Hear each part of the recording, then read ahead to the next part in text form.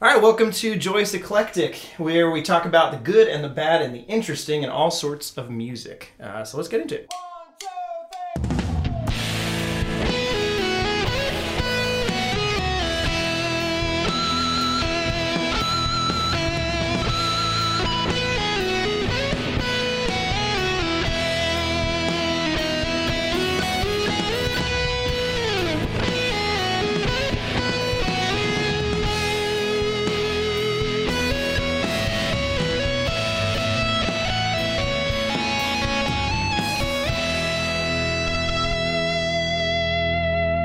So this is the first episode. I'm Parker. I'm Matt. And I'm Chad. Yeah, and you'll eventually recognize our voices, hopefully. Or maybe not. Nope. And so we've got a couple topics that we're going to talk about today. And just for an overall intro, we're going to talk about several topics each week. And we'll ask for submissions and feedback and all of that on last week's topics. And we'll let you know some of the next week's topics as well, so you can kind of provide some stuff for that. But otherwise, that's about as much of that intro as we need. How have you guys been doing? Been doing all right. What you been listening to? I've been listening to a lot of more varied stuff. Since I started working at the coffee shop again, my Spotify time has exponentially increased. Because, I mean, when we go to the shop, whoever's working puts their phone on and like just picks the music for what's playing in there. That can either be really good or really bad. Yeah, it really can be a little bit of both. I've got like a special playlist that I'll put on a lot of times. If I'm just like, I don't really care right now, it'll just play a lot of things that I like, which is good. Or I can just kind of like pick specific music. But one thing I would say that I've been listening to a lot lately has been Pianos Become the Teeth. They're not the newest album. The newest album just came out, and it is also really good. Is that the artist or the album? The artist is Pianos Become the Teeth. Okay. Wear me out like a sister hot in absence, like a sister who's finally had it. Their second to last album, Keep You, is incredible. So back in like the metalcore days, they were a bit more intense, we'll say. A lot more screaming, a bit heavier, but then they came out with Keep You, and it is a lot more along the lines of like Kevin Devine Manchester Orchestra. Fairly clean vocals with maybe a little bit of, harshness every now and then in the really big parts, but for the most part, just really good songwriting, super good guitar, just a lot of really good soundscapes, and I've been a huge fan. I found it maybe a year ago, and I can't stop Who are listening some to it. similar artists that you might be able to compare these guys to? Yeah, I would say Manchester Orchestra is a big Okay, one. Kevin yeah. Devine, Bad Books, like a lot of their kind of stuff. Yeah, maybe a little bit of Circus Survive with but less delay and reverb kind of stuff. So a little bit more like the kind of parts that they would play, and maybe a slightly less sweet vocals than Anthony Green usually does. But somewhere kind of in that. That's genre. interesting. Yeah. I really haven't listened to Manchester Orchestra very much either, so I can't even quite place it. So that'll be interesting. I mean, Everything to Nothing is an excellent album. Yeah. I'd love some recommendations there. And you just gave one. So Yeah. there you go. I will definitely bring some. I'll of their listen back to songs this at some podcast point. and hear Yeah. what your Here we suggestion go. was. Yeah. But yeah, I've heard of them a lot of times and just never gotten around to it. But But more specifically, Pianos Become the Teeth. yes, Pianos Become the Teeth. So good. Keep You. Do you know what year that came out? 2013 or 14. Okay. Yeah. It's not like super new, but it's super good. Yeah. Speaking of coffee shop Spotify accounts, I was at a coffee shop this Sunday, and I was sitting there reading my book, and on the stereo they were playing worship music when I first got there, being Sunday morning, and the people there were probably missing their church, and they felt like they could play some worship music, and that was totally fine. So there was probably about 30 minutes of good worship music going on, and then all of a sudden one song had died out, and Miley Cyrus's Wrecking Ball came on. And from then on, excellent. It was just like dirty pop music. And they're like, all right, enough of this church bull. And then to kind of like top it all off, like near the end of my time there, Hosier's Take Me to Church came on. Just bringing it full circle. Yep. Oh my goodness. That's really funny. Yeah. But that was always kind of like I've never worked in a coffee shop, unfortunately, but that's always been like a romantic thing to me, and I'm sure the reality is not so romantic, but I always told myself like it would be so nice just to work in a coffee shop and just to put on music, like to specifically make a playlist, and that like that's my time. Like when you're in my coffee shop, you're listening to my music. It depends a lot on the volume of customers you have. That's true. Because when I first started at the coffee shop that I work at, it was a lot smaller, and there was like you could go whole evening shifts seeing like 5 or 6 people. And at the time, we had a record player, and we only played vinyl, which was great. Like we had a huge selection of vinyl, and you Is this could in bring the in your first own Just stuff. Love? It was in the OG. And it could work out really well because you got to play a lot of like your own music or whatever you wanted to listen to, and obviously like vinyl has its own sweetness. But if it got really busy, you'd end up listening to the same side of an album like 5 or 6 times because it's like I have a row of customers to take care of. I don't have time to like find and put on any record, so I'm just gonna restart this one over and over. Yeah, So which you they hear may 3 not songs. notice, but you definitely they will. won't care. But I've heard the same song, Yeah. the same like set of 3 songs about 6 times. Yeah. I'm dying. Man. So we finally switched over to using our phones like a year and a half after that, and it was really nice at the time. I worked at a barbecue restaurant. I was a cook, line cook, and most of the guys I worked with were into either country or hip hop. And especially like in college, nope. So I used to listen to my iPod, which the manager had no problems with at all. I would just put in like one earbud, and then the other ear I could still hear. Well, that manager got fired, and we had a new guy come in, and the first thing he did was put a big sign on like the refrigerator door that said, "No one should be listening to earbuds or anything like that anymore." Man. So instead, what happened was one of the other cooks, got a boombox and brought in 2 CDs for us to listen to, perfect. both hip hop. And so that became my usual my usual music when I was working, and it immediately became a miserable place to work because the only thing that saved it before was the music. Yeah. And I was very, very unhappy. And that same manager ended up firing me not 2 months after he started. So even though I had been there well over a year at that point. Wow. I have some nightmares of, well, that's a strong word, but working at Burger King, during the day shift, everything's just hunky-dory. It's just listening to the same songs over and over again on the Now, thing. do you guys like have a radio station? Yeah, Like it was something like that. Yeah, it was, I don't know exactly what it was, but it was something along the lines of, satellite radio or whatever. Sure. But then when I worked the late shift, every once in a while somebody would bring in a boombox, and sometimes that was great because they put on something I enjoyed. Most of the times not.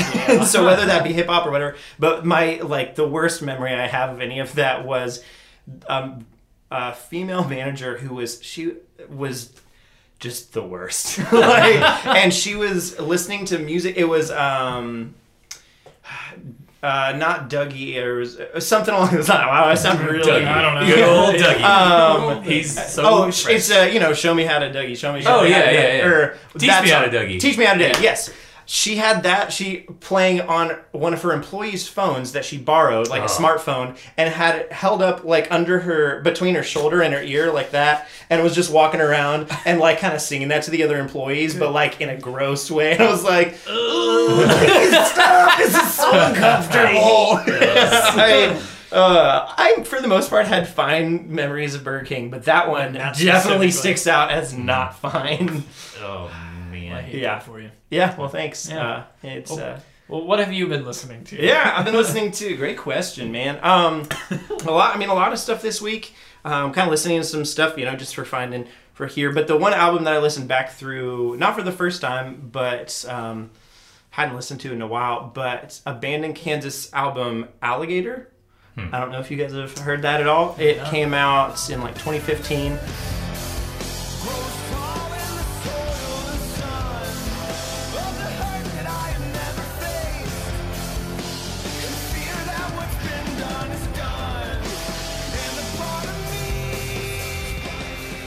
And it was, I first heard it because it came out on Bad Christian Records. And I think it was their first artist that they actually published the album for. But, man, it's really good. It's weird because, it's kind of just straight rock for the most part. But, creative and has some good ambient stuff going on at the same time, too. And, really good grooves a lot of times. Yeah. So, but there's some stuff that I'm like, I don't really care about that by itself. Individual bits in songs, and then I wish I had examples that I could pull up right now, but I don't. But then there's other parts that are just so good that are redeeming qualities for the other bits that I don't care about. Yeah. And there's one song especially that I think if the rest of the record were decent, like this song would save it for me, where it's it's just him and his acoustic guitar, and they recorded it, I think, live, him walking down a sidewalk or whatever, so you hear like cars driving by and all that kind of thing. And it's about his dad and how, I think it's called What You Meant, and the whole thing is like you didn't say I love you, but I knew what you meant kind of thing, and it's just ugh. And right at the end, like he's singing the last verse, and it might be the last line, or there might be more to the song, and he just couldn't make it, but he just like busts out crying. Will be my anchor, buried in cement, and I will show my children, they'll know how much you meant. Damn it. Oh, it's so good. And yeah, I don't know. And especially, I mean, you know, I have the joy of having parents that I know they love me and I love them, but I know that's not the case for everybody. So those kinds of songs always hit me really hard. Yeah. But yeah, so that album, Abandoned Kansas Alligator. So I have to Very good. ask, is the Bad Christian label associated with the Emery guys? Yeah, so they started that. It's more of a distribution deal, Gotcha. really. It's kind of like indie artists, and they distribute it, so they don't have a whole lot to do with it. They also don't take a big cut, I don't think. Yeah. I haven't paid attention to it in a while, so I don't really know, but it is associated with them. So Yeah, I wondered just because of their podcast, the Bad Christian podcast. Exactly. Yeah, so it's I mean it's a kind of slew. I think the main guy that runs it is actually, I believe, is Matt McDonald from The Classic Crime. I think, but I could be wrong. I don't really know. I wouldn't know the difference. Yep. Which that's also a great band for things. But yeah, so that's what I've been listening to this week. Some other stuff too, but that was kind of the main one. Yeah. So what about you, Matthew? Oh man, I have been listening to a whole bunch. I tried very hard to narrow it down. There's been a lot of really good new releases come out this past week from some of my favorite bands, including Of Montreal.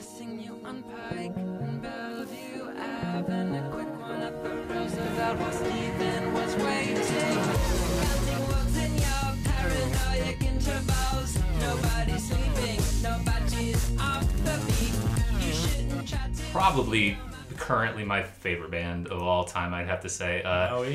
Which Currently of all currently time. of all time, which that changes a whole lot. Yeah, exactly. I think like last week I was saying my favorite band growing up was probably Black Sabbath or Pink Floyd, and that still holds true. But I discovered Of Montreal in college, and holy moly, like those guys just rock my world. They're just weird and wacky and psychedelic and like kind of transsexual and just bizarre in every way, but it's such Have you ever good music. seen them live? 3 times. Yeah, I'm it going is to see an them for the experience. 4th time next month. They're coming to Nashville. Nice. Which I'm super stoked about. But they just released a new album 2 weeks ago, I think, and it's only 6 songs long, but each song is well over like 7 minutes. And it's crazy. It's out there. Like their past 2 albums have been more kind of like rockish driven. Like they started out as pretty much like an acoustic Violent Femmes punk piece back in the late 90s. And ever since then, they've just gotten progressively different. And each album is very different, which I really appreciate. Like they've put out just straight like disco records, and they put out like straight pop, and then like kind of more rock, like almost Bob Dylan type stuff, like folky. And this last one gets very Prince-like in a way. Like Kevin Barnes, the main singer-songwriter, is using a drum machine that very similar to like Prince, how he used to make his old records. So there's a lot of stuff like that, but it's still very weird and just like all these weird symphonic noises. But a band that I discovered not a month ago that I've been really, really digging lately is called Wild Child.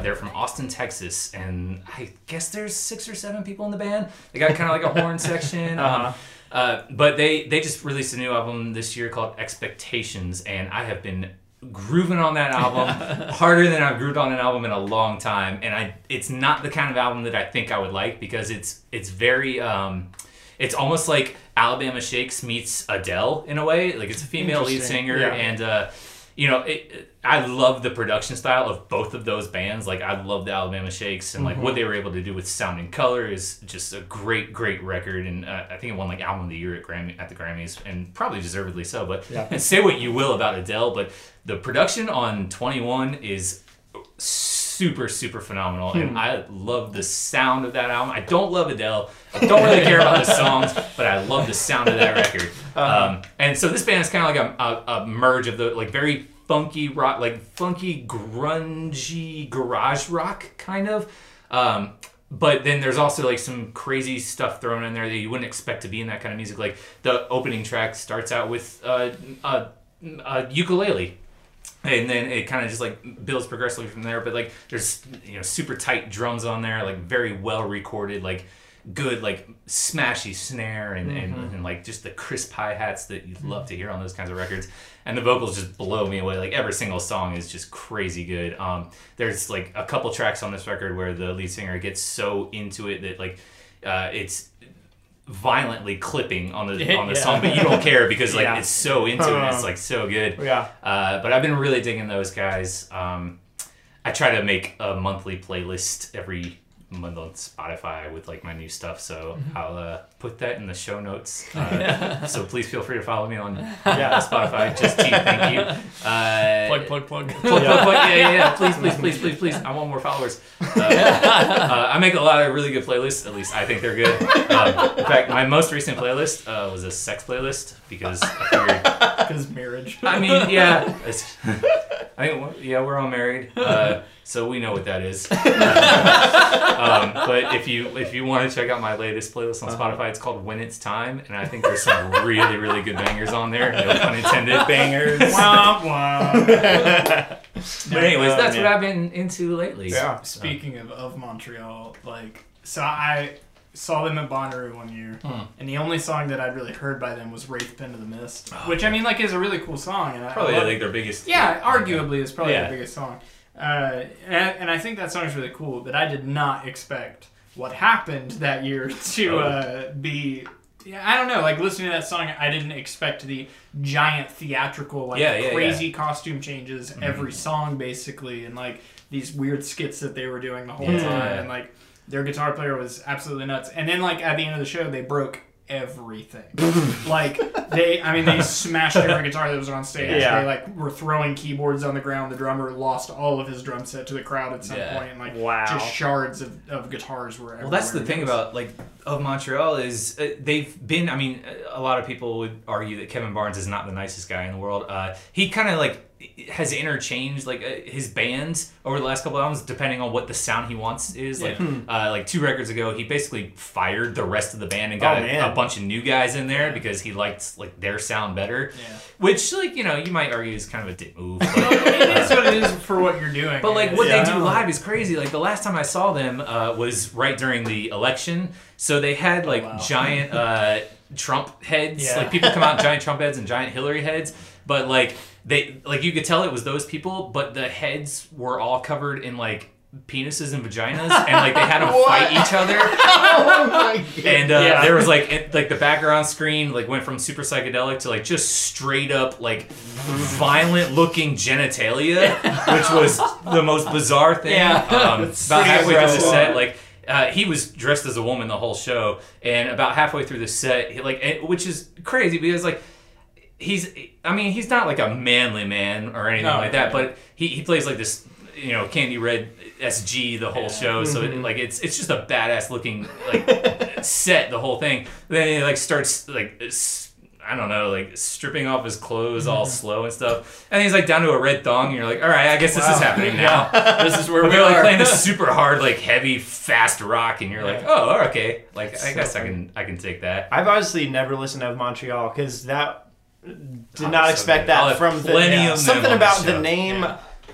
Made me think like more folksy, lighthearted, something or other, and obviously not. They really have kind of been all over the place. Yes. But what you just described is probably the least shocking thing you could have said about that band, having seen them before. Like, man, honestly, and that's not like it's not to say that I love everything they do, because for a band that's put out pretty consistently, like, one album a year since 1997. Like, you can't expect everything to be a hit. And there are some duds in there, and, like, some directions they take is like, okay. But, you know, I mean, just, I can absolutely respect any band that goes so bold, on every record, and you never know what to expect. Yeah. So, yeah.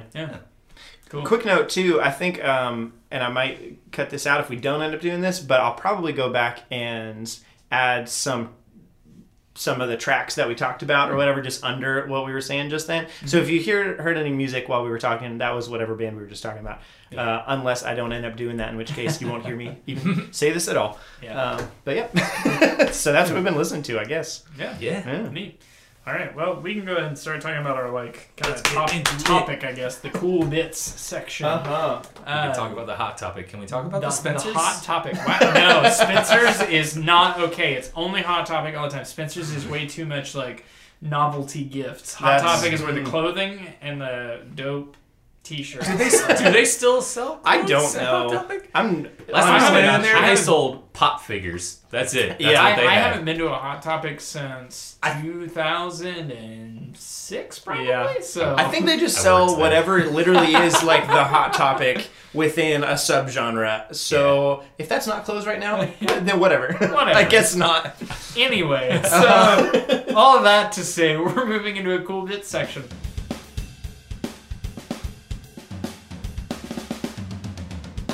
We're moving into a cool bit section about guitar solos. Oh yeah. This is everything that includes mostly just a guitar. It doesn't have to be wankery necessarily, but just something prominently featuring a guitar in probably a virtuosic kind of situation, or at least a very out front capacity. Because, you know, us guitar players only get 3/4 of the love of lead singers, so we have to do what we can. You know? Yeah. Anyway. Make up the difference somewhere. So I think Matt was going to start us off with his those poor first bass example. players. I know. Yes, I will start off. Okay, so this is a topic that I don't know if I 100% picked this one, but I don't know. I think I wrote this one down just as a nice cool bits, more or less for the most part to just kind of get it over with, I guess. Yeah. Like What's I think cooler there's- in music than cool guitar solos? Yeah, I mean, come on. Like Well, I don't know, and it's almost like a taboo word to say now when you think guitar solo. Like I don't know about you guys, but when I think guitar solo, a lot of the times I think butt rock. Like that's Yeah, the for first sure, thing that yeah, comes to mind. 100%, Or just classic rock at least. Yeah. Oh yeah, Yeah, and- the guitar gods' time has Right. kind of passed. Yeah. Like the Yeah. '80s were probably the last like true guitar gods. Yeah. Anyway, we can talk about But that. that was a big challenge for me, like not going all classic because, as I've said many times before, I grew up on classic rock, so it would have been very easy for me to pick classic, and I always had a fond spot in my heart for guitar solos, and I think that there are, if it's done well, it's a great addition to a song. It kind of breaks up the vocal melodies the whole time, and you know, it lets somebody else shine for a little bit, and there's nothing wrong with that, and I think that's good and great. So for my first guitar solo, I went a little more recent, not so recent anymore, I guess, because this song came out in 2003, and that is a bummer to me. But there's 2000s indie rock, man. Yep. So this is an early 2000s indie rock song, probably at the peak of the indie rock movement. The same year Transatlanticism came out, and like all those, you know, giant indie records, which Arguably my I'm sure we'll favorite talk album. about that. Yep. If we do a favorite album list, that'll be on there. Yeah.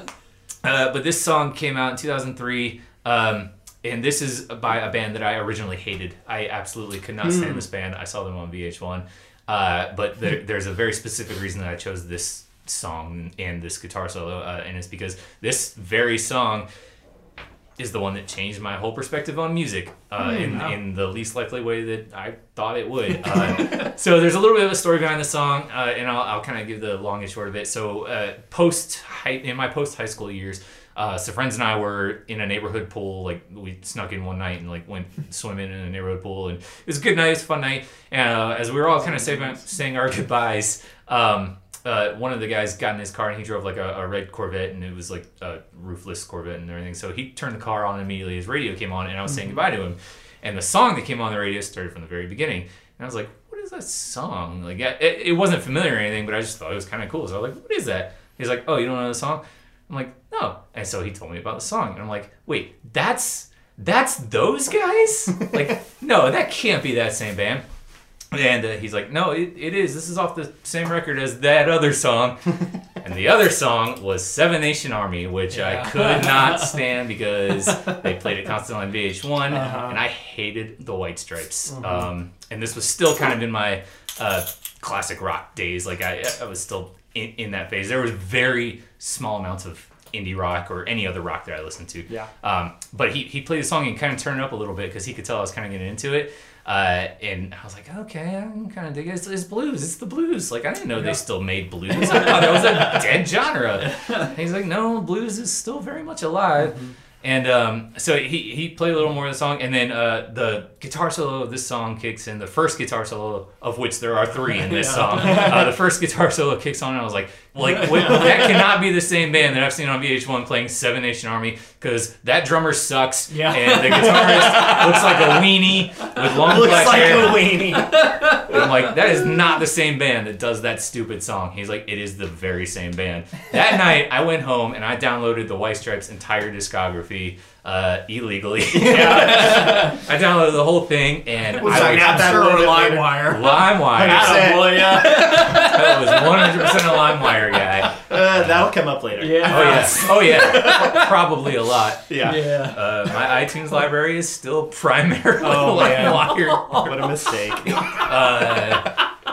But anyways, the song in particular was Ballin' Biscuit, which is the third track, maybe it's a little further, into the album Elephants by the White Stripes, which is their 4th studio release. And yeah, ever since that night and that first experience to these guys, I've been absolutely in love with them. They're consistently one of my favorite bands. Like, if people ask me, like, oh, what are your favorite bands? Like, they're usually one of the 4 or 5 bands that pop into my mind, because I can absolutely respect any band that does what they did. You know, the whole pretending to be brother and sister, and like, let's wear the color schemes, and you know, the whole visual appeal of them.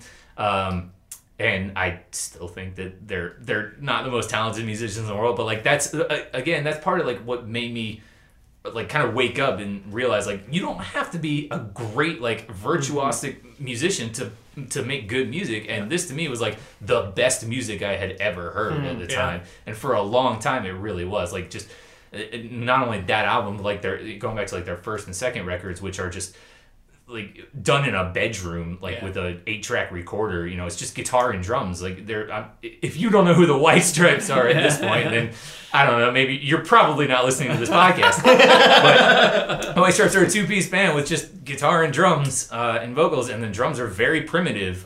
There's no flashiness to it at all, and the guitar is very similar. A lot of the songs are just, you know, 3-chord blues, you know, 12-bar blues, and it's very simple. I didn't know music like that could still be made, and when I found out that like people are still doing that now, but they make it sound modern and good, and like just heavy and like raw, and I guess that's the key word for me is raw. And for years after that, that's all I listened to. I tried to find like the rawest music I could. Like, I don't want anything done in post. Like, don't give me any of that reverb. Don't give me anything like that. I just want this. Like, everything has to be like the first take, and that's all I'm gonna listen to, because that's what real music is. And that's not true at all. But at the time, for me, like, that was eye opening just to hear that. So this Ballin' Biscuit. Yep. Here we go. We'll get clean together, and I'll find me a soapbox where I can shout it.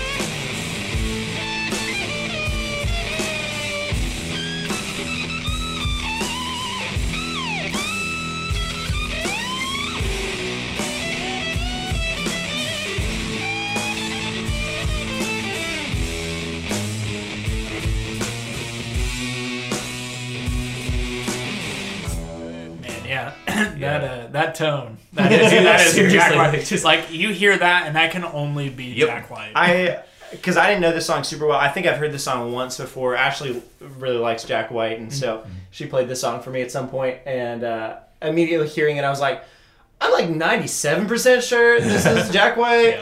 and pretty sure it's Ball and Biscuit. Yeah. And I that's didn't why know fell in love with specifically it. what song it was, but like Yeah. when I listened to this before, and I was like, "Oh no, that's Jack White." Because Yeah. that tone. Not that he's the only person to ever use a whammy effectively. Right, He's like, right. "Hello, Tom Morello," but like, Yeah. but that tone and that way of playing, Jack White 100%. Yeah, I because mean, it's kind of like it's almost like it's like Tom Morello kind of meets Jimmy Page a little bit. Like Yeah, it's yeah. sloppy and it's A got the slightly like, less it's definitely built on experimental effects. Yeah. Like you wouldn't get that same tone like just through a straight amp. Yeah. But you know, I absolutely love guitarists who can take everyday effects and just make them so distinct that no one else can copy yeah, it. yeah. Like totally. even if I had a whammy pedal now and tried to do that, I couldn't do that wouldn't sound because exactly it like wouldn't Jack sound the White. same. Yeah. And I think, I mean, just kind of like you said, with it not being super virtuosic or whatever, that's something where guitar solos, I felt like, you know, going into like Van Halen stuff or whatever, it's easy to go further and further into like more and more impressive rather than more and more musical or fun or just, Right, you know, right. what I want to do. Recognizable, yeah. Something like that. Yeah, so it's kind of taking just a different approach to guitar solos where it's more about the song, less about the just solo itself or Right, yeah, whatever, totally. which is cool. Yeah, and there's definitely a lot of good music out there that does that. Yeah, I think the further like from the 50s and 60s like era, you get that like where the solo complements the song, and then once you start getting into the later 70s and 80s, 80s, yeah. it's just a wank fest. Yeah. Yeah, for sure. Yeah. Yeah, so it's nice that that comes back around. Yeah. Here, I'll go into mine. So this is, had you guys heard of Opeth at all? Yeah, before oh, yeah. this? Oh, Okay, yeah, I've cool. definitely heard So of what's Opeth. interesting to me about them is, from what I've heard, there's a lot of other folks that don't really listen to heavier music, but listen to Opeth, which I think is really interesting. That is really bizarre. to Yeah, it's Because exactly. like I 'cause- listen to heavy music and I do not listen to Opeth. Yeah, so especially because like their screaming is really like deep and guttural, and so Yeah. I would have thought, yeah, exactly. I would have thought because of that not You many need people less listen to it. But like appealing. my friend Joe Dorsey, who's in Ocean Architecture with me, Yeah. his dad listens to Yes and a lot of like Prog rock. Yeah, exactly. And the only prog metal band he listens to is like Opeth, which is a prog death metal band. Yeah. You know, Yeah, like yeah. and so, but it's a band that to me, there were a friend of mine showed them to me in 8th grade. Oh, it's doing some weird sounds. Friend showed them to me in 8th grade, and I think at that point I listened to Under Oath and some of the, I mean, I still love Under Oath. Their new stuff we'll talk about whenever it comes Yeah. out. I'll find out about that. But besides that, yeah, so it was definitely the heaviest thing that I knew existed or whatever. And but also this album specifically, this is my favorite of their albums for sure. They've got a lot of good ones, but yeah, Ghost Reveries is a super good album and has a lot of ups and downs and is really heavy, but also is really beautiful at the same time. And the same vocalist is like has a super heavy scream, but also like does really pretty things. So all that to say, kind of just about the band in general. But this song was. This was the only one that I bothered to learn on the guitar back in 8th grade. Oh, yeah. Because it was just fun. But this guitar solo specifically is really cool. I'll play it first and then we'll talk about it a little bit. But here goes.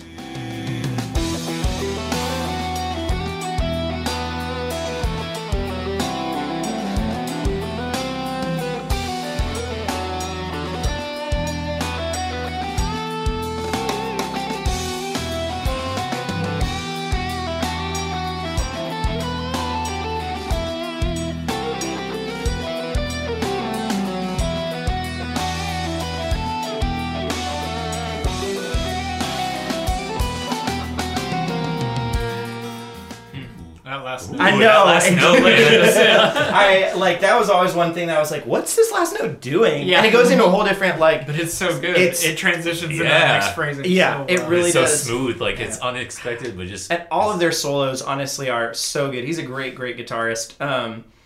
But yeah, I mean, I love the fact that it's being doubled at an octave by, I guess, keys of some sort, or an octave pedal or something. I don't totally know. But I mean, I've listened to it a billion times and I still don't really know. Yeah, but or this he is... could have just played it. yeah, an octave up yeah, in the exactly. studio or It's just something. like it has a weird tone where it might have been an octave or pedal. The only thing, because it doesn't quite even sound like an actual guitar. But maybe, I don't know. It's fun because it also has that kind of otherworldly sort of thing. We're like, I don't really know what he's doing, but whatever. That sounds cool. Yeah. So, yeah, man, that solo I just love it because it kind of sings a song too, where it's not just wanking or whatever. And they have stuff where they play really fast, but that one specifically is just really pretty. You know, obviously it's like he's really technically proficient. Like that solo would not be necessarily easy to play, but it doesn't sound like it's totally removed from the song. Yes. Yeah. Like there are songs that I've listened to that sound like that, but the entire time. Yeah. And so I think that that's a really cool thing, just because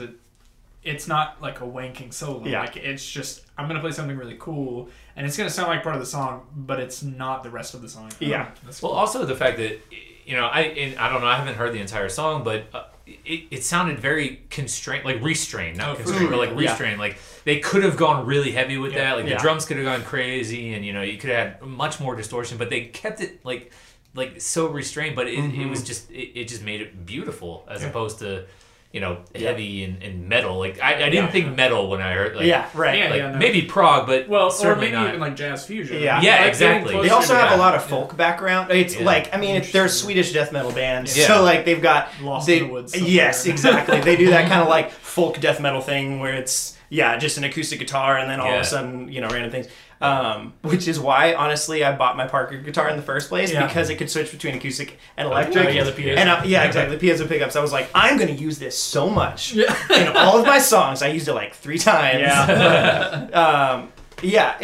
And also the drum part, if you feel like going back and listening to it again, the drum part's really awesome behind it because it's like the ride is switching between being on the one and being off the one. Or, I mean, like on the upbeats. on the upbeats Was or on the beats themselves. Yeah, very jazz influenced. Yeah, they're super proficient. But long story short, that guitar solo, it was the first. It wasn't the first guitar solo I learned, but it was the first one that I learned and like really cared about and was like, this is just pretty to play and fun to play and hard to play too.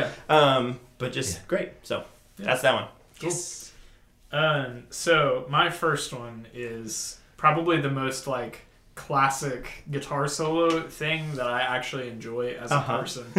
Like this was a really hard topic for me because just intrinsically, like my whole being hates the idea of guitar solo because like it's like the classic guitar solos are all about, I'm the guitar player, I'm going to be out front right now, and I'm going to show everybody how good I am, and I'm just going to wank on a guitar for like a minute and a half.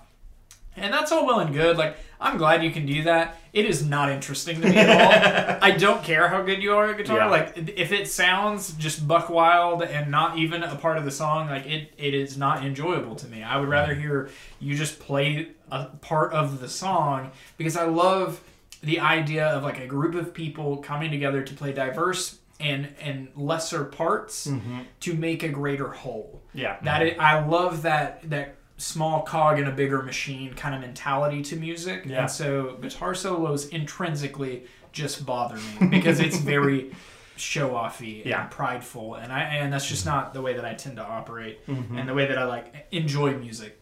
However, Queens of the Stone Age, I would be remiss to do a section on guitar solos and not mention Josh Homme.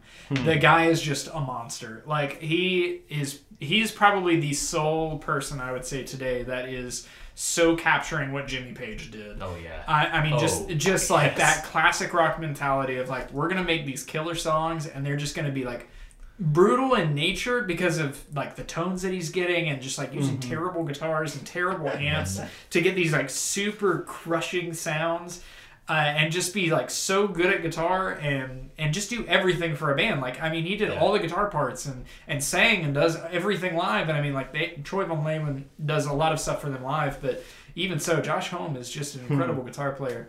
And the solo from Songs for the Dead is interesting to me because honestly, if I was being real, that whole song is a guitar solo for me. Because it pretty much follows this pattern of like a heavy rhythm section of this like and then there's a break. And in every single one of those breaks, he does a fill of some Yeah. sort, and it's almost always different. That's They're- for the whole 5-minute song, it's almost always different between each of those breaks, and they happen all the time. That whole record, man, is just the most riff heavy. Oh gosh, yeah. Just every single turn is. Yeah. You're just amazed by the guitar riffs in that record. No, for sure. He is a very inventive guitar player, and Yes. especially considering he would play in a lot of drop tunings. Yeah. For a guy not doing heavy metal, he was playing in drop tunings and just getting really brutal with stuff. They always seem to be the kind of band that just they flirt with that line of being a metal band, like a classic metal band, but they're so modern rock. Yeah. Like they to me, Queens of the Stone Age is the definition of what modern rock should sound like. Yes and no. I agree in part with that statement. Like if you were thinking the classic version of classic, or the modern version of classic rock, absolutely. Yeah. I wholeheartedly agree with that statement. Sometimes you just want stuff to sound like Nickelback. So, what are you supposed to do? Man, come on! I don't wholeheartedly agree with that statement. I'm so glad that rock has gone in so many different directions because some of them I prefer wholeheartedly over that. And it's fun to make fun of some of them. Oh yeah, no, for sure. I'm sure there will be plenty of that. But let's go ahead and listen to it because I can say some more things about it. But Yeah, you bet. let's just get into it.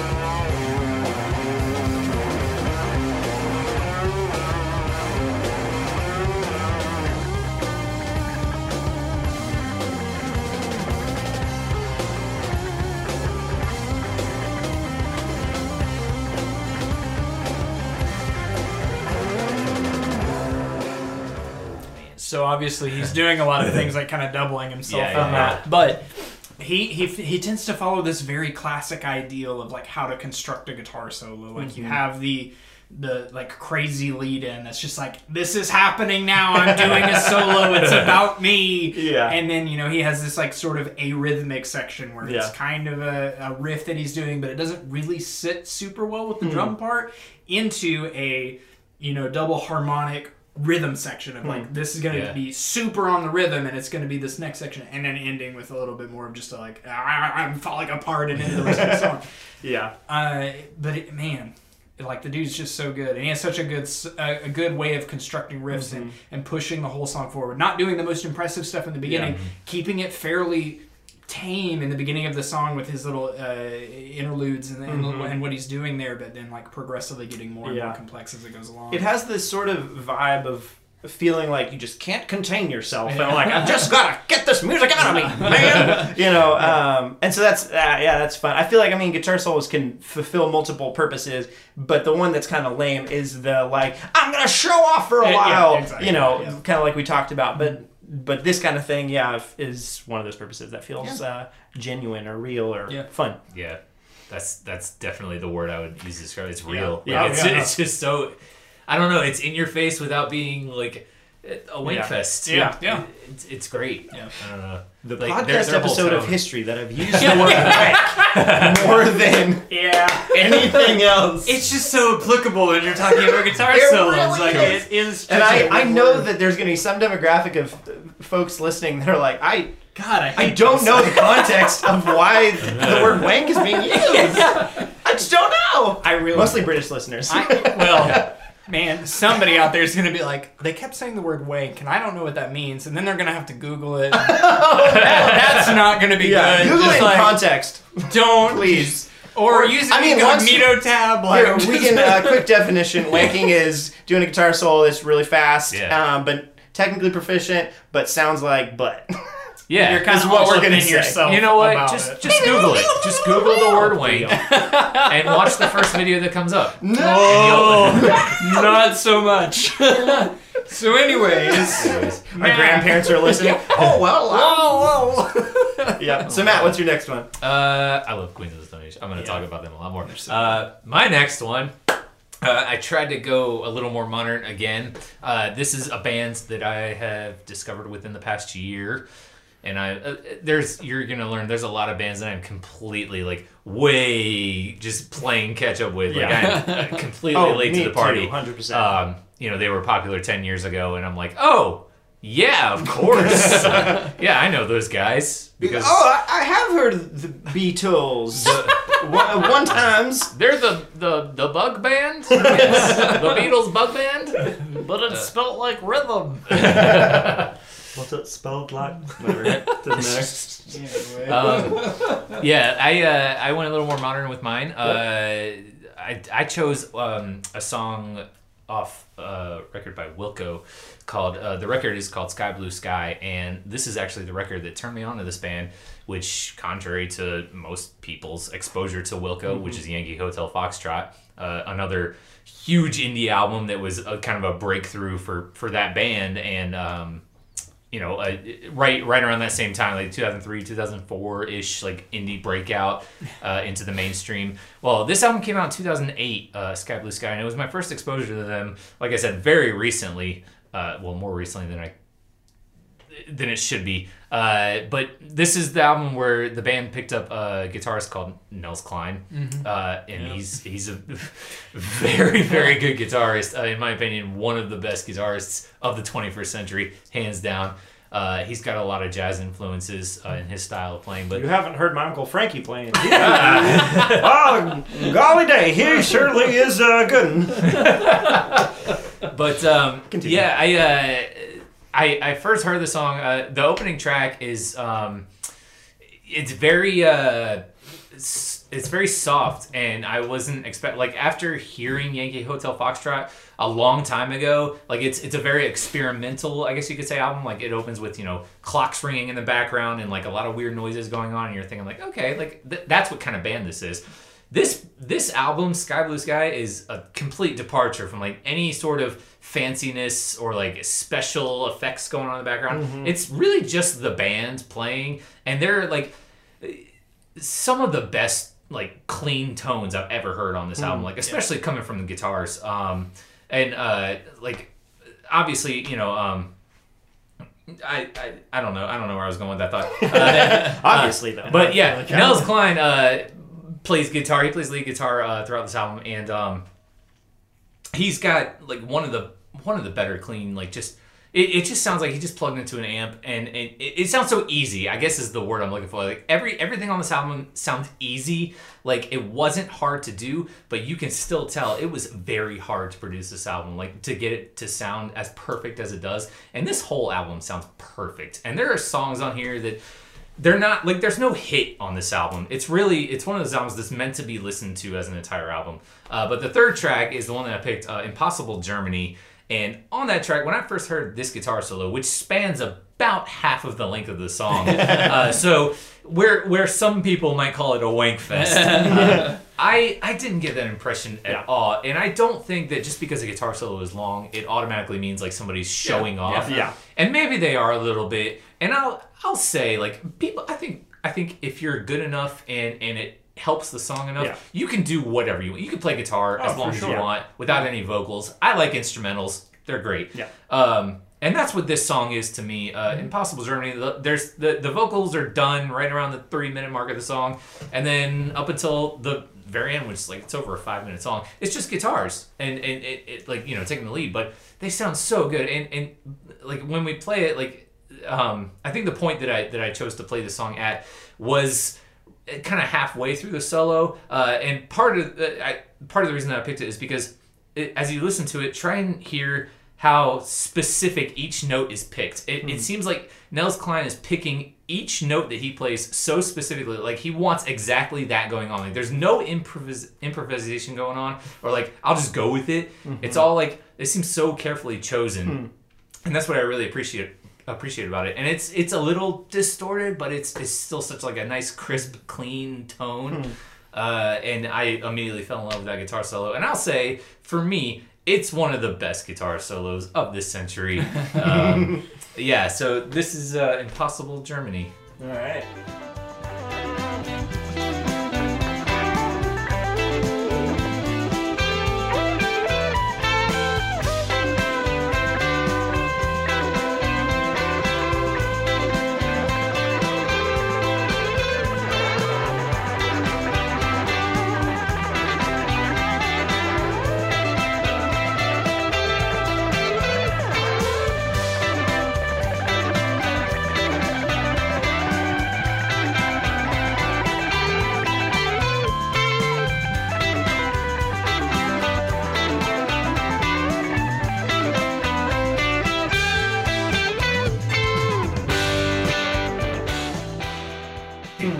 beginning just it crushes me every time. I Like love he just the way it like goes, folds into the yes, guitar it just part. it Yeah. folds so well. Like he does that like crazy climb, and then it just drop like the way he just drops down the neck, and then goes right into like the harmony with the backing is so great. And that was the like the very end of that guitar solo. And if you listen to the whole song, like he starts it out, it's very minimalist. Yeah. Like it's very like every other verse he does a little thing, and he gradually like does more and more. And you know that's kind of like the big climax of it, but just that drop down especially just kills me every time. Leading into the rest of the song, I think that's an important thing. So I mean, like any song, you know, the bridge going well into the chorus and the chorus going well into a verse or whatever is important. But like coming out of a solo, that's always good to like it. And we're going here back into the rest. Yeah. And there are some songs out there that do that so well. Yeah. They're just like you know, you kind of. I really like a song that makes you forget what you were listening to at the beginning, and then brings you back to it at the end, kind of like a coda sort of thing. But like, like, and that's to me, that's one of those songs because like you get lost. Like I don't know, I get lost in that solo. You know, just that because it's long, and I kind of forget what the melody was at the beginning of the song, like what the chord progression was.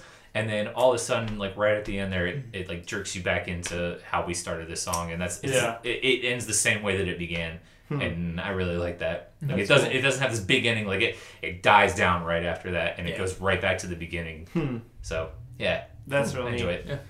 So my next one is the song Marianas Trench by August Burns Red. And this is actually, we talked about how we're going to talk about the good, the bad, the interesting, and this one's one, bad would be a strong word for this.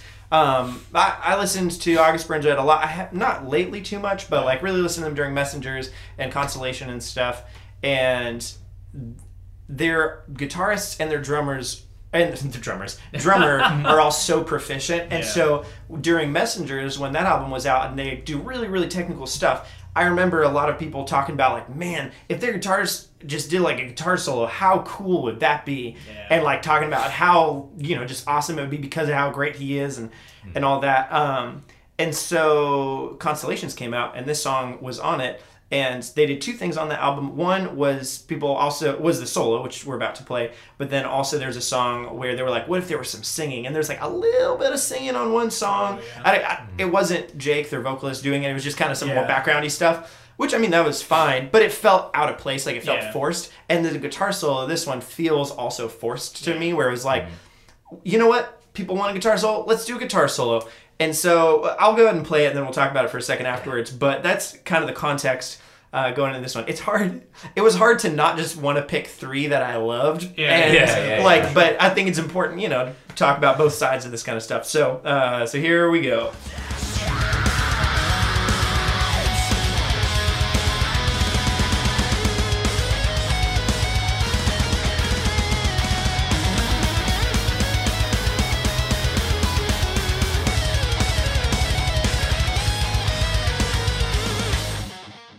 So yeah, there's that.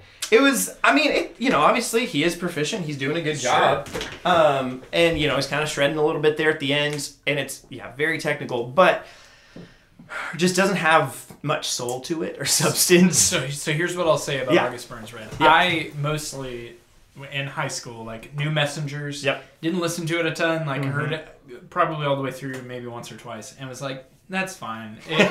Like, it's not really necessarily my brand of metal, and so like I'm not really gonna mess around with it too much. And I've listened to Phantom Anthem a couple of times. It's got some pretty cool songs, but like my thing with August Burns Red in general is they are extremely rhythmic. They are a rhythmic metal band, and like a lot of the things that they tend to do are not necessarily gent, but the way that their guitar players play is.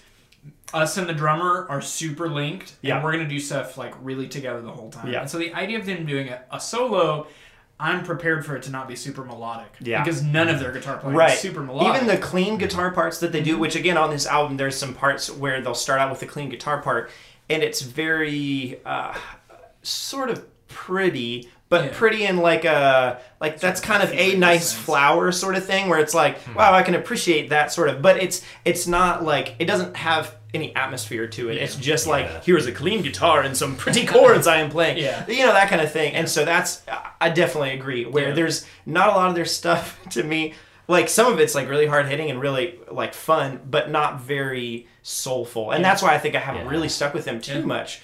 Which again, I'm sure there's stuff later on that may be different than that, and I'd definitely be willing to go back and give them another shot later. And I still enjoy the older stuff. But yeah, I think what you said is totally true. And like you said, not Gent, but yeah, definitely does a lot of similar kinds of things to Gent, where it's like a breakdown where the drums are still hitting kind of the 1 and the 4. Yeah, exactly. But like where the drums are keeping a pretty straight beat besides the kick, which is playing with the guitars, which are doing weird things. And honestly, I feel like they kind of pioneered some of that. Oh, for sure. Yeah. That Gent kind of took in a different direction. And, totally.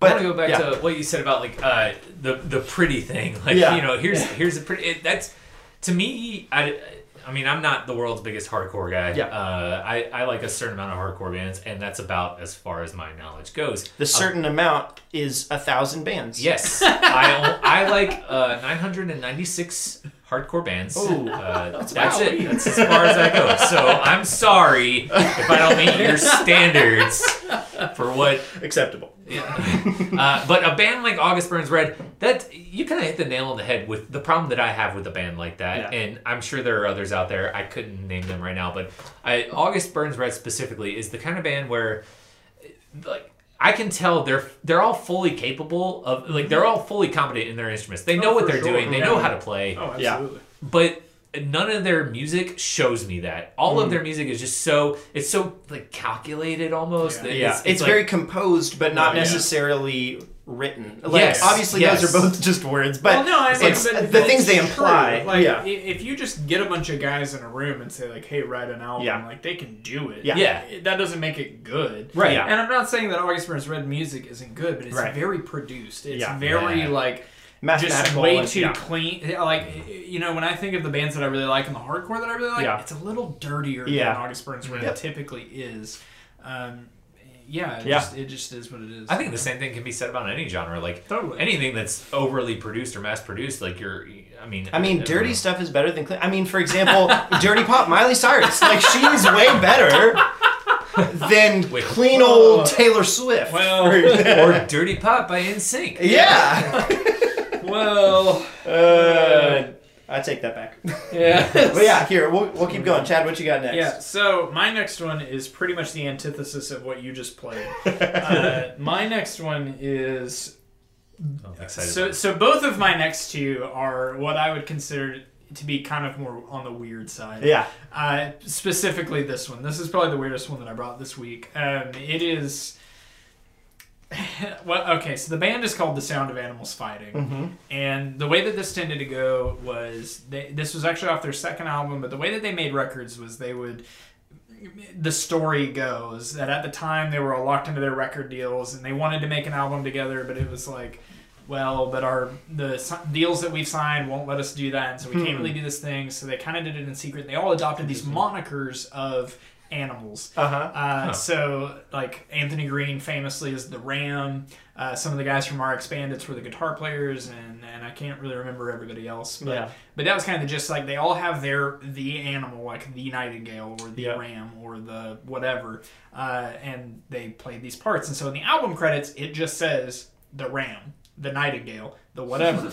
But it's like, obviously that's Anthony Green. That's kind of the thing is like, you know, years later or you know, however much time later they actually finally got to play shows. And anyway. That's very neat. Yeah. I didn't realize that. Yeah, no, I mean, it's kind of a neat story to like a band that is kind of weird. Yeah. And their music is sort of weird because the guy that produced the records, for the most part, they would send parts into him. He would give them very like loose guidelines about like what the song was, and then they'd send him these parts and he would mix them all together, which means that they didn't always like fit super well together because they're not always like talking to each other and writing parts together. They just got this mishmash of songs, and so what you end up with is music that sounds kind of discordant. Like the parts don't always play with each other super well, and it comes out kind of sounding like animals fighting. So interesting. I guess I'm kind of thinking Captain Beefheart. like I have not listened to Captain Beefheart. okay, because that's what yeah. Captain Beefheart's band is. It's like they're all playing their own thing. Yeah. The cow used to be part of the Sound of Animal Fighting. He died. He came out and beef And they went out and did. Yeah. No, but so it definitely is its own thing. And this, for those of you who are going to be totally just caught off guard by this, there are two main guitar parts happening. One is a repetitive kind of riff that happens that will change keys also later on, and it's very fast. And then there's also the like guitar solo that's happening that is so. They do this controlled chaos thing really well, actually, because the guitar solo sounds really random. Yeah. But it's not. Like, the guy knows what he's playing. That's something I like to talk about sometime, too. Yeah, that is something that I just, like, dig on, is Yeah. this controlled chaos idea. It's something that Bo Do you Nickler listen to did Go really Radio well. Sessions? I have not listened to the Go Oh, Radio Sessions, but I man. know who you're talking about. So good. yeah. Keep going. So let's go ahead and listen to this, and then Sure. I'll kind of talk about it afterwards.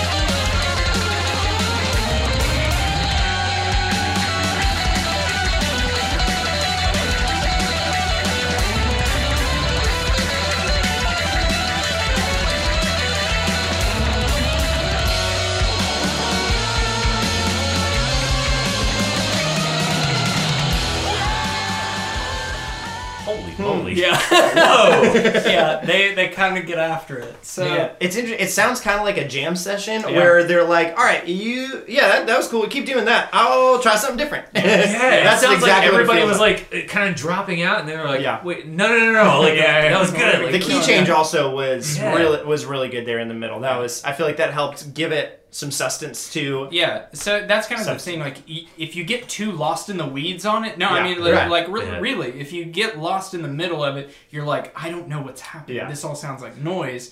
Because the only, like, the things that are anchoring it are the second guitar player is doing it, and he's with the drummer just the keep whole doing time. that for a while? And they just keep Yeah. going that. And so it's really funny because you'll have, like, the weird guitar part that's happening over it that's kind of the solo, but in this weird mode the whole time.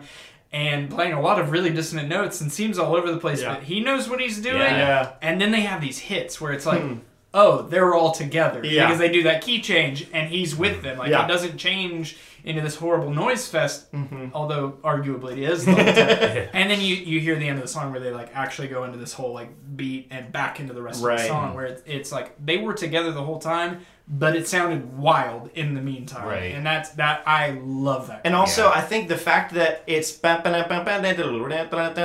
opposed to there's rhythm to would- it, yeah. that if it were that also, it would feel like this is kind of boring chaos. Yeah. Where Yeah, like yeah. I mean, it's still Yeah. chaotic, but like I don't know. It would It just gives you something to latch onto. Yeah. So, like, is an enjoyable part of the song, totally aside from what the guitar Yeah. player is actually doing Yeah. during his solo. Yeah. So I thought two things when I was listening to this. The first thing I thought was, this is a musician song. Oh, for sure. Yeah. Any musician is going to be like, Holy crap. wow. And the second thing I thought was, video game boss fight.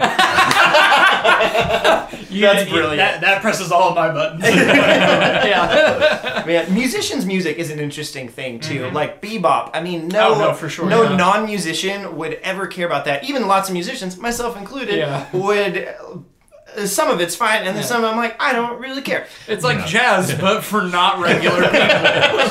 As if jazz were just for mostly regular people anyway. At the Some time, of it kind of that's was. true. Yeah, I and some mean, of it, I mean, like That's America's music. who doesn't Well, love Frank especially at this Sinatra? point. You know. Me, actually. Oh, who? Anyway. Who is Chad? Is what I meant to say. Yeah. No, but I mean, like, that is yeah. part of it. And, Yeah. I think that this is one of those bands that was like, we're going to take all of everything that we know and turn it into something kind of crazy. Yeah. And I don't know. It's just Why not a really, go for it's a it really instead cool of just song. holding back and being like, Yeah. halfway there. And to also preface, so this is from an album called Post this. Yeah, I guess actually more actually. But this is from an album called The Tiger and the Duke, which really only has about 4 actual songs on it. It has 8 tracks, but it's because every song is like preceded and postceded by weird instrumental stuff. Interesting. I love those It's records. really cool. Yeah. I love the whole thing. I'll listen to this whole album in its entirety, as I do most albums. But yeah, there's about 4 actual songs. That kind of there's thing- like Act 1, Act 2, Act 3, Yeah. Act 4. Those are the songs, and then there's interludes between each one. That always, like, I never know quite how to feel about that. Because, I mean, there's some records I love that are just 8 tracks, but at the same time, and it's like 8 long songs. Like you were Yeah. saying with Of Montreal, Yeah. right? Yeah, yeah. Where they had 6 songs, but 6 long songs. And part of me is like, I feel a little bit gypped. But also, like, Right. this is technically more music than, you know, a pop record that has 10 songs that are 3 minutes long each. But it's a weird dichotomy kind of feelings there. Yeah. But it depends also how... I mean, first of all, I'm not owed anything, so you know, Right. there's that. Yeah. But it's just an interesting kind of overall thing. I think, and also on the opposite end of the spectrum, I love seeing an album that's like 20 songs long with, you know, some songs that are like 30 seconds because I'm Yeah. like, Hey, this is relax. one of those that, Yeah. yep. Like, come on, feel the Come on, Illinois. Yep. It's like, or man, what's his I'm sure we'll first talk album? plenty more about that that. his first album, it has some songs that are just like. Is that Seven Swans? No, it's way before Seven. Well, I don't know about way before. I think it's 2 albums before Seven Swans, and he recorded it himself, and it was like probably 19 or something. But there's some songs where it's just him and his friend or his sister or something they recorded themselves, and then just like stuck their voices up 2 octaves, and so they're just like, Will you pass the pepperoni, please? and that's like the song. It's like just 30 seconds of that. Now he's Dude. writing Academy Award-winning music. Right. What a Can we silly do a time. whole episode on Sufjan? Man, he's great. 'Cause that would be Also, fantastic. The Age of Odds, like that took me. I still haven't really gone back and dived.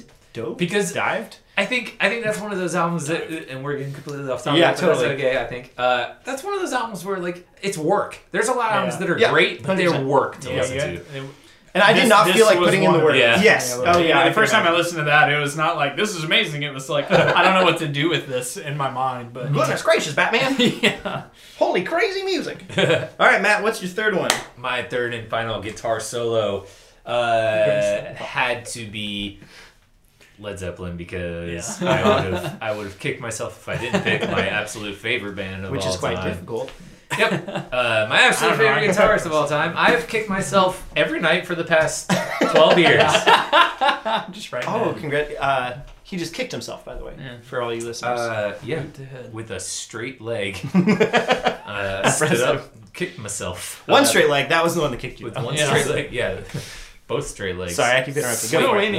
What is the there's a movie where the guy like kicks people like with one leg and then kicks them with the other leg and then kicks them with both. Oh, it's What movie is Kung Pao. Probably. that it? Probably Kung Fu. I'm 90% sure that's probably Kung If Pao. it's a goofy Kung Fu It's a movie, goofy it's movie. probably Yeah, it's Kung a Pao. it's Is he silly fighting a movie. chicken? I mean, a cow, because that happens. Yeah. Keep going. You're good. Anyways, yeah, my third pick was Led Zeppelin. And honestly, I could have picked any number of their songs. Jimmy Page is my all-time favorite guitarist. I fell in love with him when I was a wee lad. And I fell in love with him primarily because he was a heroin addict, and I really wanted to try heroin. No. You're like, I could really go for some crank. No, I love Led Zeppelin because they're the pinnacle rock band. Everyone knows them. Everyone loves them. Most people love them, I guess. But yeah, I became familiar with all of their music before I became familiar with anybody else's music. I listened to all their albums, and that's kind of how I grew up. But yeah, the main reason that I became attracted to a guitarist like Jimmy Page was because he's a sloppy guitarist, and when I was first starting out, especially with guitar, I wasn't good, and I always thought to myself, like, you know, he's not very good either, which is a silly thing to think, because he is very good. But at the time, I thought, like, he doesn't have to perfect what he's doing. Like, why should I have to perfect it? Like, I can make good music that's not perfect. Yeah. Because Which is a good, honestly, that's a really good lesson. I think it is. So like that's Absolutely. something that I struggle with, writing stuff now and feeling like, oh, it's not perfect. It sucks. Yeah. But that's a great thing to have learned. Yeah, anyway. I mean, and nowadays, like I listen to music, I really listen for those mistakes that you can hear in the cut, because again, it goes back to that whole raw thing. Like I'm still attracted to that. Yep. And I like, you know, some things that are perfected and made to sound very good. But I also like when the vocalist kind of misses a note a little bit, or is a little flat, or the guitarist doesn't quite hit, you know, this thing, or the drummer kind of slows down a little bit. Like, I always have a problem with click tracks because click tracks suck. But that's beside the point. But yeah, Jimmy Page is my favorite guitarist probably of all time, and he's got any number. I mean, there's nothing I can say about Led Zeppelin hasn't already been said. So yeah, we'll play the clip. This is the song "Since I've Been Loving You" from their third album, Led Zeppelin 3, and it's a What banger. a clever name, Led Zeppelin 3.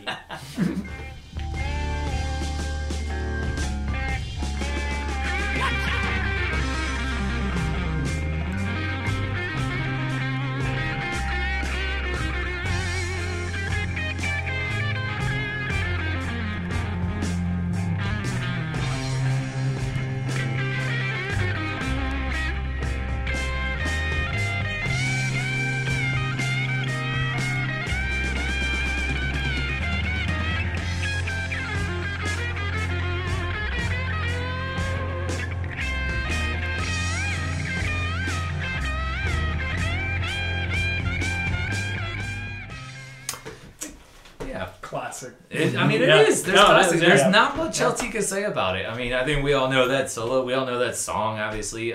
That's if you haven't heard that song before. We do. Yes. Well, Matt says, speaking for those the of you who group. may not have heard that song, obviously Led Zeppelin is known for. You will their- find out very shortly. I have little to little knowledge That's of great. classic That's rock things. Perfect. So this will I be can good. talk all day about it. Cool. But yeah, I'm obviously. so glad that there's somebody here to represent that genre. Oh yeah. More Yeah. actually.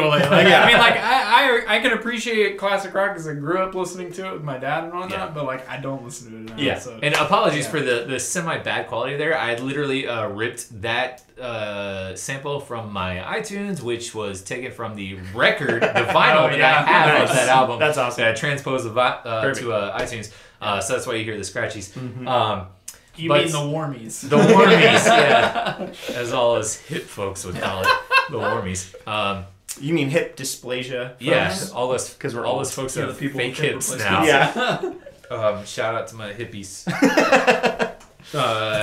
Yeah, but yeah, I mean, I picked that song in particular because, you know, everyone or most common fans of classic rock would say like, "Oh, it's Stairway to Heaven. That's Led Zeppelin." Or like, you know, Yeah. so whatever. Or you know, the opening track off Led Zeppelin 3, "Immigrant Song," which is a great song. I mean, Led Zeppelin 3 is consistently my favorite record by Zeppelin because it is to me the only record where they, I guess.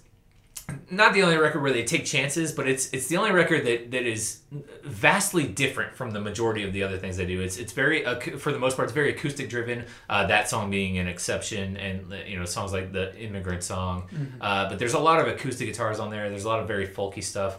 But I picked "Since I've Been Loving You" in particular because that to me is one of the most sloppily done. Like I just picture his thought process as he's in the studio recording that like. Probably What should really I do drunk. next? Like, I don't know what to do Yeah. next. Here we go. Like, I'll just do this. Maybe that'll sound good. And some of the notes you can't quite tell if like the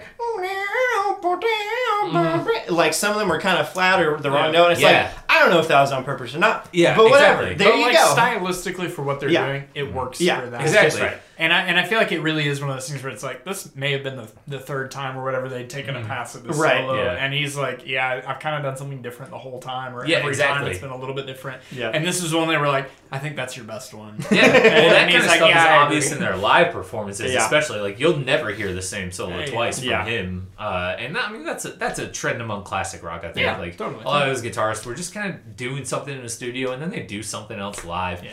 But I think the studio version of that That's is an interesting topic really, really too. good. It's like, how do you feel as I'm so familiar, like that Beneath the Mire by Opeth, like that guitar solo. If I went and saw them live and they played And they something didn't different, play that? I'd be like, I mean, they're cool, but like it's such a good song. Yeah, exactly. So exactly. it's there's a tricky thing there. I just think Emotions. that is so dependent on just style. Yeah, and I think that's It a is. huge topic for just genres in general because and from- how from- iconic from- the solo may be or for something sure. too. Yeah, you know, because if it was something like Freebird, if they did, you know, I mean, like.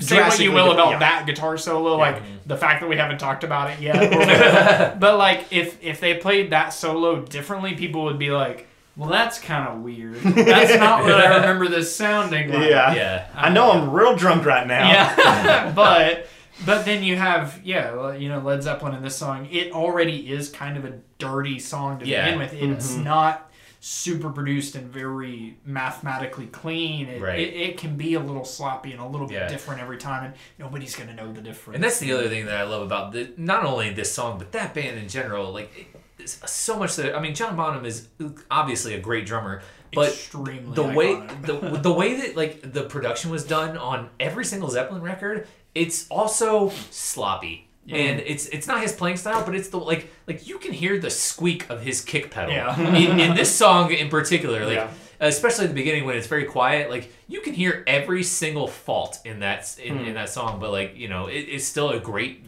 production to me, especially for something that was made in 1970, like 1970 I think this record came out. But, Crazy. Love that band. All right, so for my last one, we just got a couple more here. Pliny, whatever. Yeah, I don't want to say it. I think it's my cousin lives in Australia and he says Pliny, and Pliny's Australian, so I'm gonna go with Pliny. All right, is he Australian? Yeah, he's Australian. I would have thought he was called European. Yeah, so I would have thought it because the name sounds like Russian-ish or Well, and something. just shred metal, man. Yeah, right, exactly. Well, and so but that's the thing, like, and some of the songs too. I mean, one of the songs is called Wombat Astronaut. Like, that's pretty Australian, I guess. Wombats and whatnot. But man, such a good guitarist, and everything is not. It's like technical and beautiful at the same time. Absolutely. And it's just so good. And like, so I it's was so excited when you brought something like this. I could honestly pick literally any of his songs. I could pick a solo. Ironically, the one that I picked, the solo that's being played is actually not him playing it. Yeah. He plays phenomenal ones as well. But this one, it's Stephen Toronto from the Helix Nebula, who they're really good too. They only have one EP or album or whatever called Meridian, and it's phenomenal.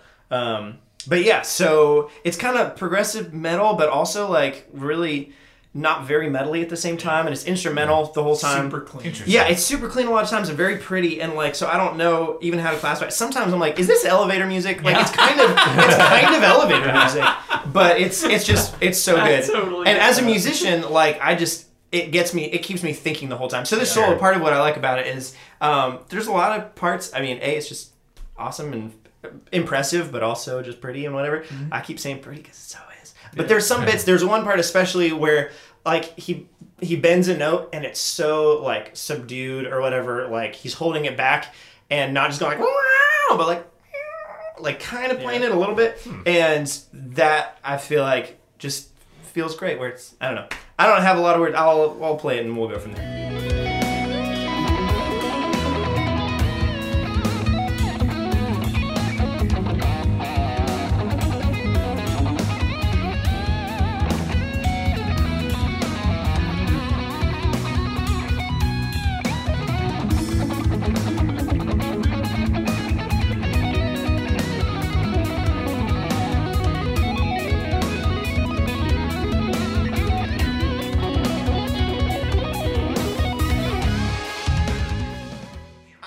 Wow. I mean, like, the things that he's doing are equivalent. I mean, for a lot of it is equivalent to wanking type stuff, but I think the thing with like wanking type guitar solos, it's a lot of scales, it's a lot of notes that are like, you didn't really think about it, you're just trying to play something fast, and this it's like really modal and doing a lot of things that it's like, it's obvious that it's a lot of passing tones between notes that matter. Yeah. And so that's something that's really interesting. No, I these kinds of things to me are so different from like wanking guitar solos because it's not just let me show off and do what I can do.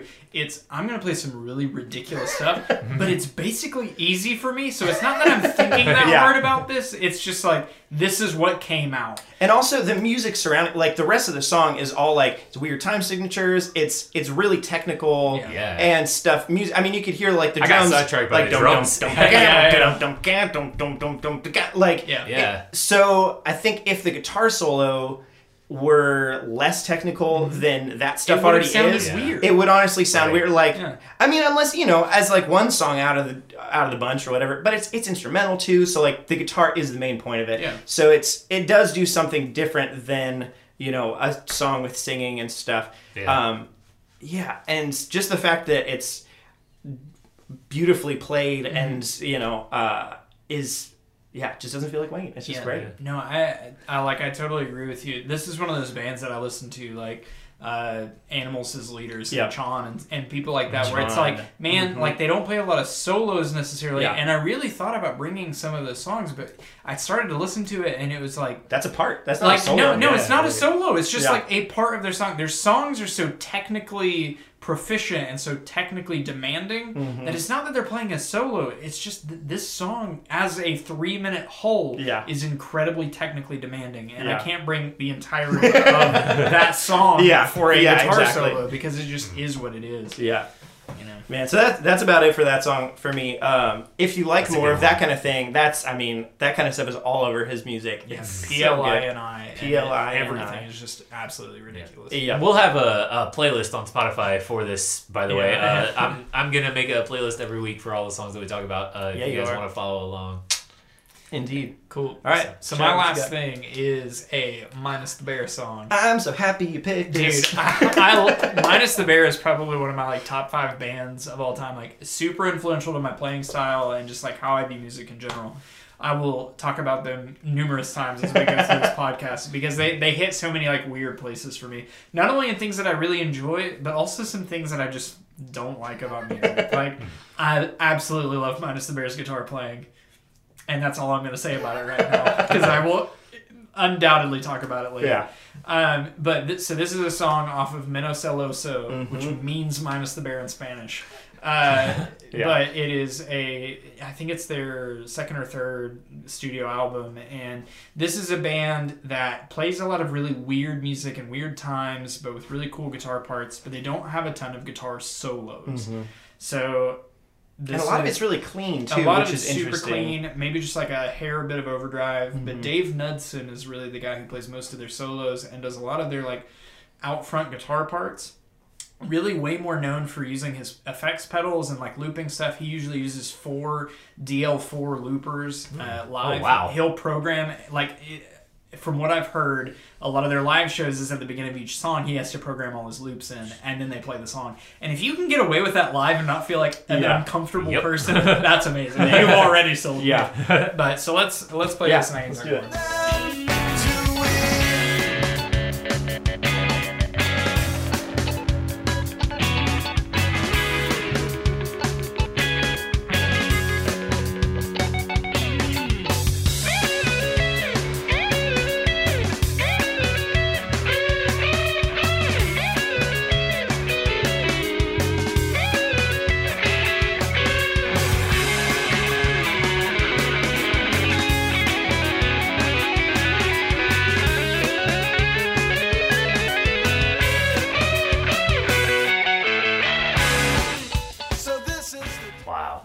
So there is something to be said for me about guitar players who don't do that kind of thing very often, and then like one song off one album that they did 3 years ago is like, oh, by the way, I can play a lot more than this. I've just been choosing not to. Just like, and I mean like the extreme tapping solo and everything, but all that stuff at the beginning, like the weird, like he's doing that live. He has loops that he's just like hitting weird timings on, and it's all very recreatable live, and it's really bizarre, and it sounds really crazy, but like he's a very technically impressive guitar player. He just plays with restraint most of the time and serves the songs and plays with his pedals mostly, and it's just an absolute buck wild thing to me that this guy who's super good at guitar would not play that way all the time. Yeah. And that's so impressive to me. And that's why I wanted to bring the song, because it's like the one song that they have like a huge guitar solo on out of like 3 records. Yeah. You know? And it's That's just crazy. I don't know. There's something just wacky about that. Like, if I was a musician that was, in the studio making a record that I know a lot of people are going to listen to, especially if it was like, record number 2 and the big one was a big hit, or the first one was a big hit, I don't know. And I was that technically proficient, I would want to show off a little bit more. Yeah. And it feels like it's one of those where like maybe one of his bandmates was like, you you can do a solo if you want. Right, It's like, right. I mean, I guess. yeah, whatever. And then it happens, and they're all like, dude, why don't you do that all the time? He's like, He's like, I I just don't really want to. I feel like I've also run into that situation before. Definitely, like in the internet age, I feel like there's a lot of bands out there who will put out a record or two, and the guitarist is, doing just kind of holding down the song, doing their riffs, doing their things, and then it's until like record 4 or 5 or whatever that you realize like, oh, they can actually play, and I feel like that's because they get a lot of people. And I know personally a lot of people that will complain of the lack of guitar solos or the lack of guitar on this record. It's like, yeah, they're fine, but like the guitarist can't even play. He's just doing power chords the whole song. And then like record 3 or 4 comes along and they're like, okay, fine, here you go. Yeah, like, here's fine, what I'll give you you a wanted. guitar solo. Yeah, and they're like, oh, like okay, sorry, you actually can. Yeah. Yeah, no, I don't know. Like, just from my own, like, personal, what I like in music, that this is exactly the time that I have the most respect for Dave Knudsen, because he doesn't do that all the time. Right, yeah. If he did it every song, every album, I wouldn't have as much love for this song specifically, or especially the rest of their music in the same way, because there's just a beauty to that restraint. In the same way that jazz is almost always about the notes you don't play as much as the notes you play. Yeah, This is exactly the same thing to me. Serve the song, and then if there is a point that, like, you could do a solo here and it would make sense. And especially the kind of solo that he plays is not super normal. It's got some repetitive riffs and some stuff that the other guitar player does with him too at sometimes. But I mean, I think only album type bands can really do that kind of thing, where it's taking a look at their catalog rather than just individual songs. Where like, that a pop song type could song not be a pop song. Yeah, it's way too weird for right. that. Exactly. Yeah. So I mean, it was the single for the album, or at least one of them, but that's still not to say that it did anything like a single would, as far as being a pop thing. So it's, I mean, like, where you can look at a whole discography and pick out like, this song had a solo, in the same way as in a song you would pick out this part of the song is a solo, like it stands out from the rest of the song. So similarly, this is just standing out even more so from the rest of the discography or whatever. Yeah, that's super interesting.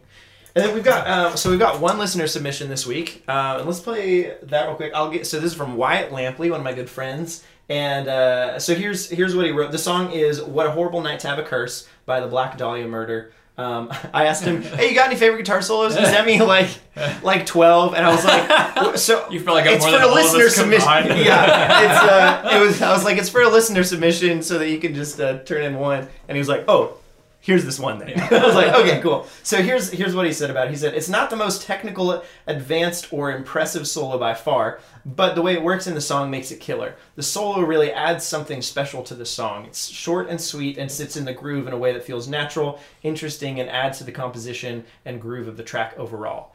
It's especially impressive given death metal's proclivity to wanking guitar solos that seem to be slapped in the middle of the song because it's really cool to play fast." So yeah, that's what he said about it. Amen. We can, we can take a listen to it. And It's almost like he heard the rest of this podcast. honestly, yeah. All right, so here it is.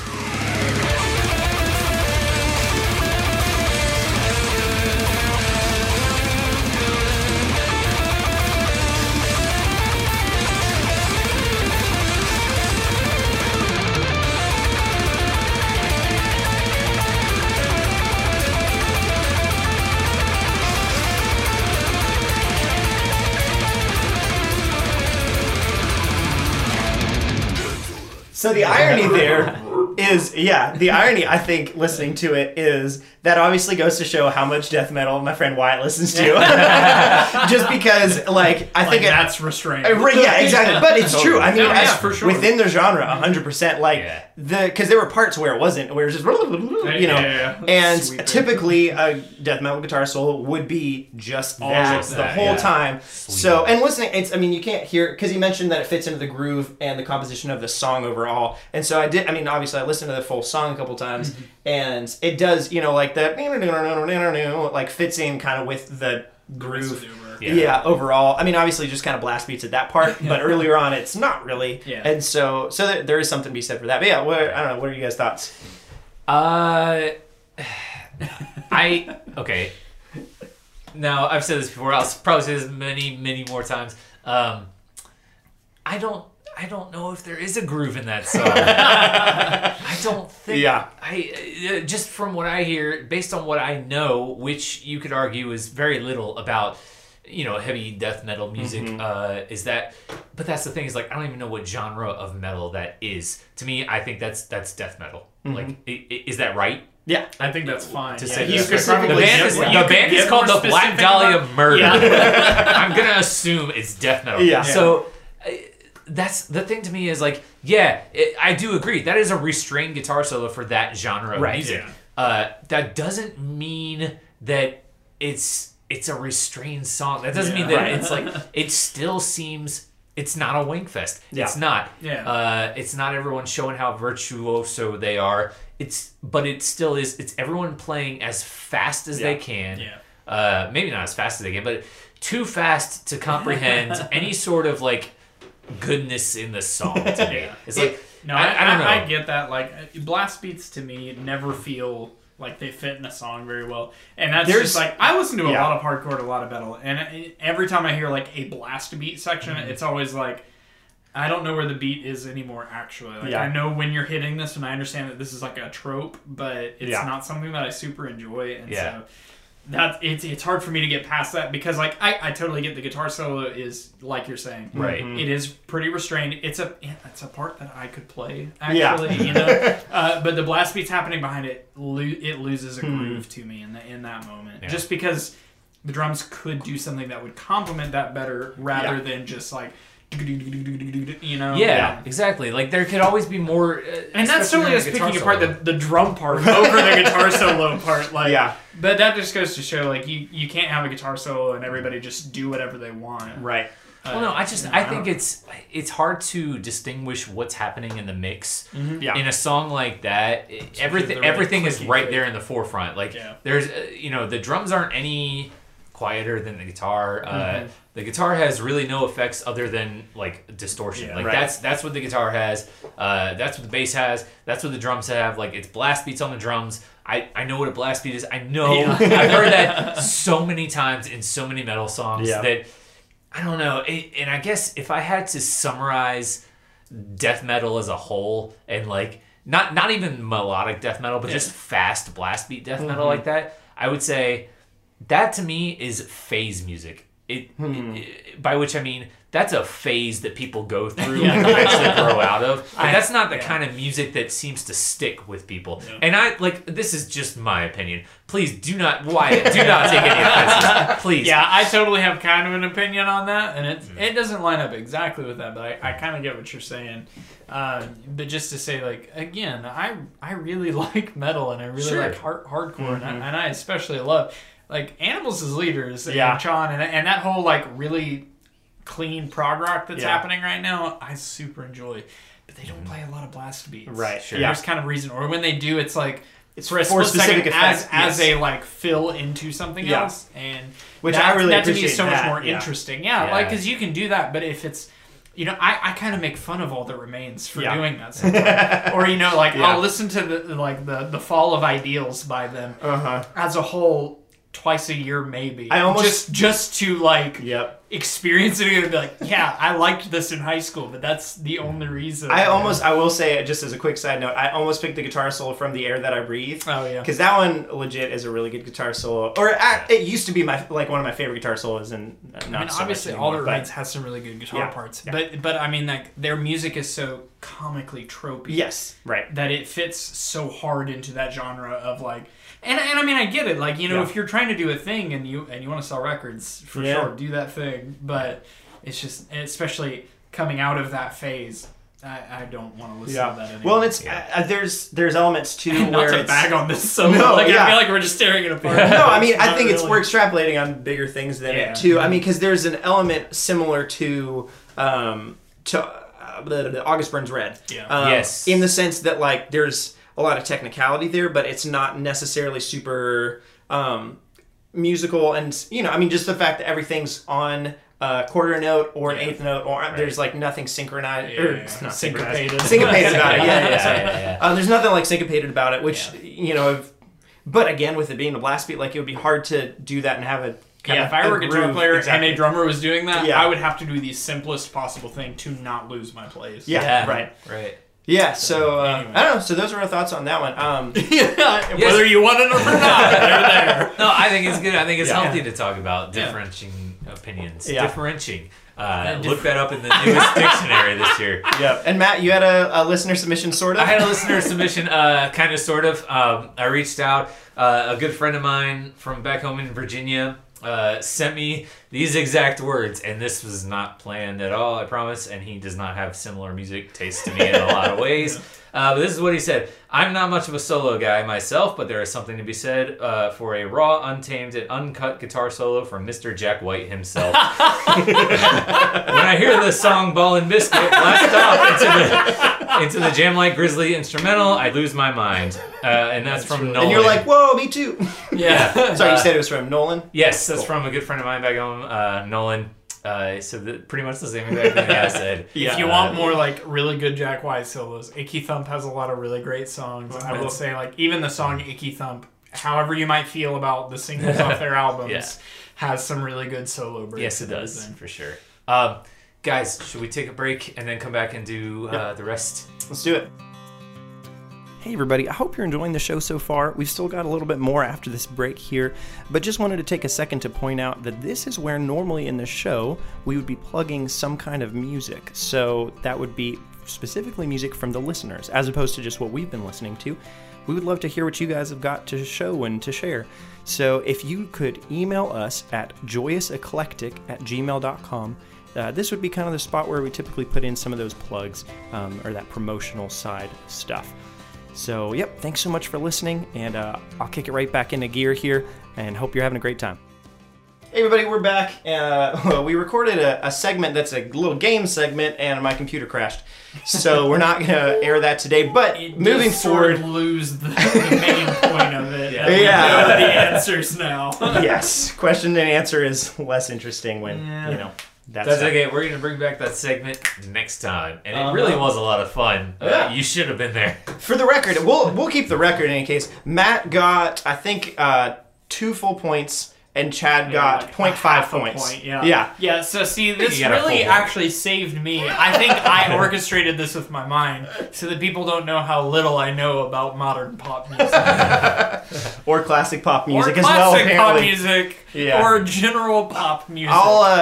The brief overview was I tried to get them to guess Man in the Mirror by Michael Jackson with some hints and some other ones that I forgot off the top of my head. NSYNC by NSYNC. Yep. Yeah. And Something by the Raconteurs. Yeah, Consoler of the Lonely. Yes. And it was songs that came out 10 years ago, or song or album that came out 10 years ago, 20 years ago, and 30 years ago, respectively. And so there you go. So that was that, but we'll keep going with that moving forward next week. Yeah. But yeah, welcome back, and we've got another thing to talk about here. Yeah. So this week's topic talk, I guess, is our title for it. For now, at least. Yeah. Each week we're gonna try to bring you guys just a general topic within the realm of this fun little thing called music. That we'll talk about. That is like a pet peeve phrasing of mine. This little thing called little blah, thing, which is yeah. ironic because I had a band. My side project band in high school was called A Little Something Called, Boo. which the whole point was like, have you heard of A Little Something Called? And then it would be like, no, Because that's how Yeah. people would Yeah. phrase it. yeah, exactly. So it was. I mean that was fun, but I hate when people say, this little thing called life. That's my Already reason. way too much in that time. Apparently, period. I guess. Or I just have like this high. I really care about it for me, and I have ownership over it. And like, you can't. So how do say you feel that. about the Queen song, Crazy Little Thing Called Love? Honestly, not great. I like the song. Not great. but What's the that rest of that sentence? Crazy little thing called. I don't love the phrasing of it personally, but that's okay. Keep going with what you were saying, Matt. Anyway, yeah. So, Crazy Little Thing and then Crazy Little Thing. We're going to talk about this little thing. No, every week we're going to try and come up with like a broad subject to kind of narrow in on, share everybody's opinions. And we want to hear your opinions too, listeners at home. This week we thought it would be very fun to talk about the resurgence of physical music, vinyl specifically, and maybe CDs even, versus digital music, how most of us probably consume music now. So I think that's a very interesting topic that you could talk a lot about, that people would probably argue But we're not. about. That was it. Thanks, guys. Yeah, bye now. kidding. Okay, I'll kick us off here and just saying, growing up, I really, really enjoyed physical media. Like, I would say that I still do. Like, I love having a CD. I mean, learning guitar when I was really young, like, there was something magical about like getting a CD and reading the album notes and the like guest stars and who played on what track and all the people that they thanked and stuff like that. And there was something to knowing who played on what. Was that stuff that you'd like read growing up and stuff as well? Yeah, so no, I would like have the album and then, whether it was before or after I listened to the album, I would sit there and like actually open up the little booklet and I honestly not really look at the lyrics as much as I looked at like the album notes, like the production information, who mixed what, who did what for the album, who played what instruments on said album. And that's something that I still really value. And, we can't really get away from the fact that digital media is here to stay. Like, it's so convenient. There's just a level of like, I pay, $15 a month for me and my wife to have Spotify. And when new music comes out, I don't have to pay for it. It's so much cheaper. I just get in it the long run than buying a CD every time. It really is. But when it comes to something that I really, really value and want to like hold and enjoy the artwork of, like Explosions in the Sky has an album that you get the vinyl for it, and it's not just that it opens and you pull the vinyl out. It's like you open it one way and then it folds out again and folds out again, and it's this huge thing that's way more impressive to behold than just the looking at your phone barely screen. an inch phone screen album artwork that it is. Explosions in the Sky in particular has some beautiful album art. For man. sure, Like, yeah. And the album leaf too. I mean, it's like, it's not just we found something trendy and but it's like somebody that we know painted this lovely picture that we really enjoy. Well, that's the thing is, especially about vinyl in particular. Like I jumped on the vinyl craze in college, like late high school, college. I mean, I was all about that, and I'll admit, at the beginning, like a lot of people, I did it because it was trendy, and it was the cool thing to do. Like, you weren't a real music fan unless you had it on vinyl, and I still buy vinyl. I buy the albums that I know that I'm going to love for a long time, or an album that I've newly discovered and I really, really enjoy. Yeah. But that's about, like, I don't just buy records that are there. But one thing that I do use, like, one judgment call that I use to, like, determine how I'm going to buy vinyl is the album art itself. Like, even if it's a record that, the music is, like, it's good, but, I'm not going to listen to it forever. Like, I'll just pull out a record sometimes, just admire the artwork. Totally. I mean, because there's obviously a lot of great album art out there, and a lot of like great sleeves too. And you can pull out, sometimes you'll get like a poster, like a full out poster in there. Or sometimes like the vinyl itself has a piece of artwork. Yeah, I know exactly. at least one of the Album Leaf albums, the fourth side of the record, essentially like the D side. Instead of having music on it, it has like an etching of. Are you talking about Earth Is Not a Cold Dead Place? No, that's Explosions in the Sky. The Album Leaf is a band. Oh, okay. I have their album, A Chorus of Storytellers, and the fourth side of that has just like one of their logos. That's really neat. Yeah. And it's really neat. And Probably sounds like garbage. yeah, no. If you played it through replay, it would probably sound really bad. I asked because that album, Earth Is Not a Cold Place, the side D on that album too. It's a double record. Yeah. It's kind of like it's not music. It's like a piece of art on the back, like a fire etching kind of thing. Mm-hmm. Yeah, but.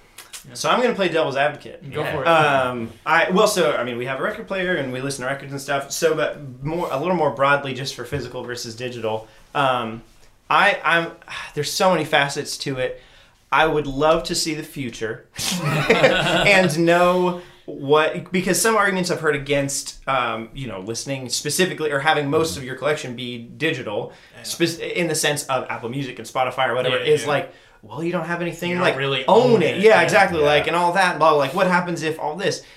True. What happens if Apple Music stops being a thing? Then I've paid $16 a month for, said number of months, years, and then you don't decades, have access to it anymore. And then suddenly I'm, 64 and want to listen to the Album Leaf or whatever, and I can't. Unless I go and spend a lot of money to repave my whole collection. That's possible. Yeah. I also don't know if that's probable or likely or going to happen or not. So that's more of a curiosity. So that's one side of looking at it. My backgrounds of listening to music, like in high school, you mentioned LimeWire earlier. And my logic for it was this, that I tried to I did convince as somebody back in the day of like, yeah, it's fine to pirate music because then more people listen to the music and then more people will go to their shows, and that's really where they make most of their money. Which is what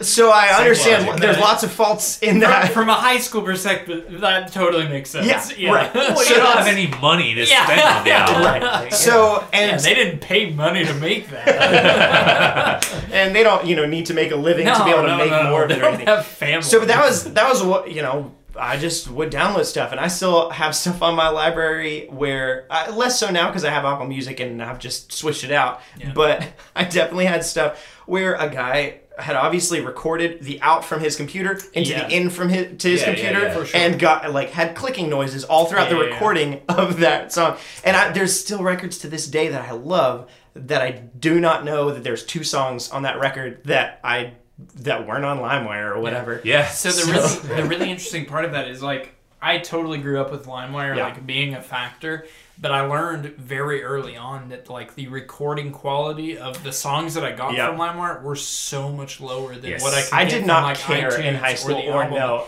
which is the funny thing. That's the crazy thing is like I think intrinsically to my brain, like I didn't have the technical ability or knowledge to know that it was that as much better as it was. Yeah. But I knew that there was a difference, and I didn't like that. Yeah. Like there was a facet of my brain that was like, you are listening to a subpar product, and you definitely want the better product. What sucks is I still have, similar to the clicking thing and the songs that people recorded, for a long time, again, up until Apple Music and whatever, I had songs that I wanted to maximize space on my iPod, and so for sure. I had moved them down from being 192 kilobits per second, which wasn't great by any means. To for me, it was like 128 still sounded completely fine. 116, I was like, I don't know about that now. That sounds kind of crappy, but like pretty much most of my library, I bumped down to 128 kilobits per second. Which, if you don't know anything about audio stuff, that's totally fine.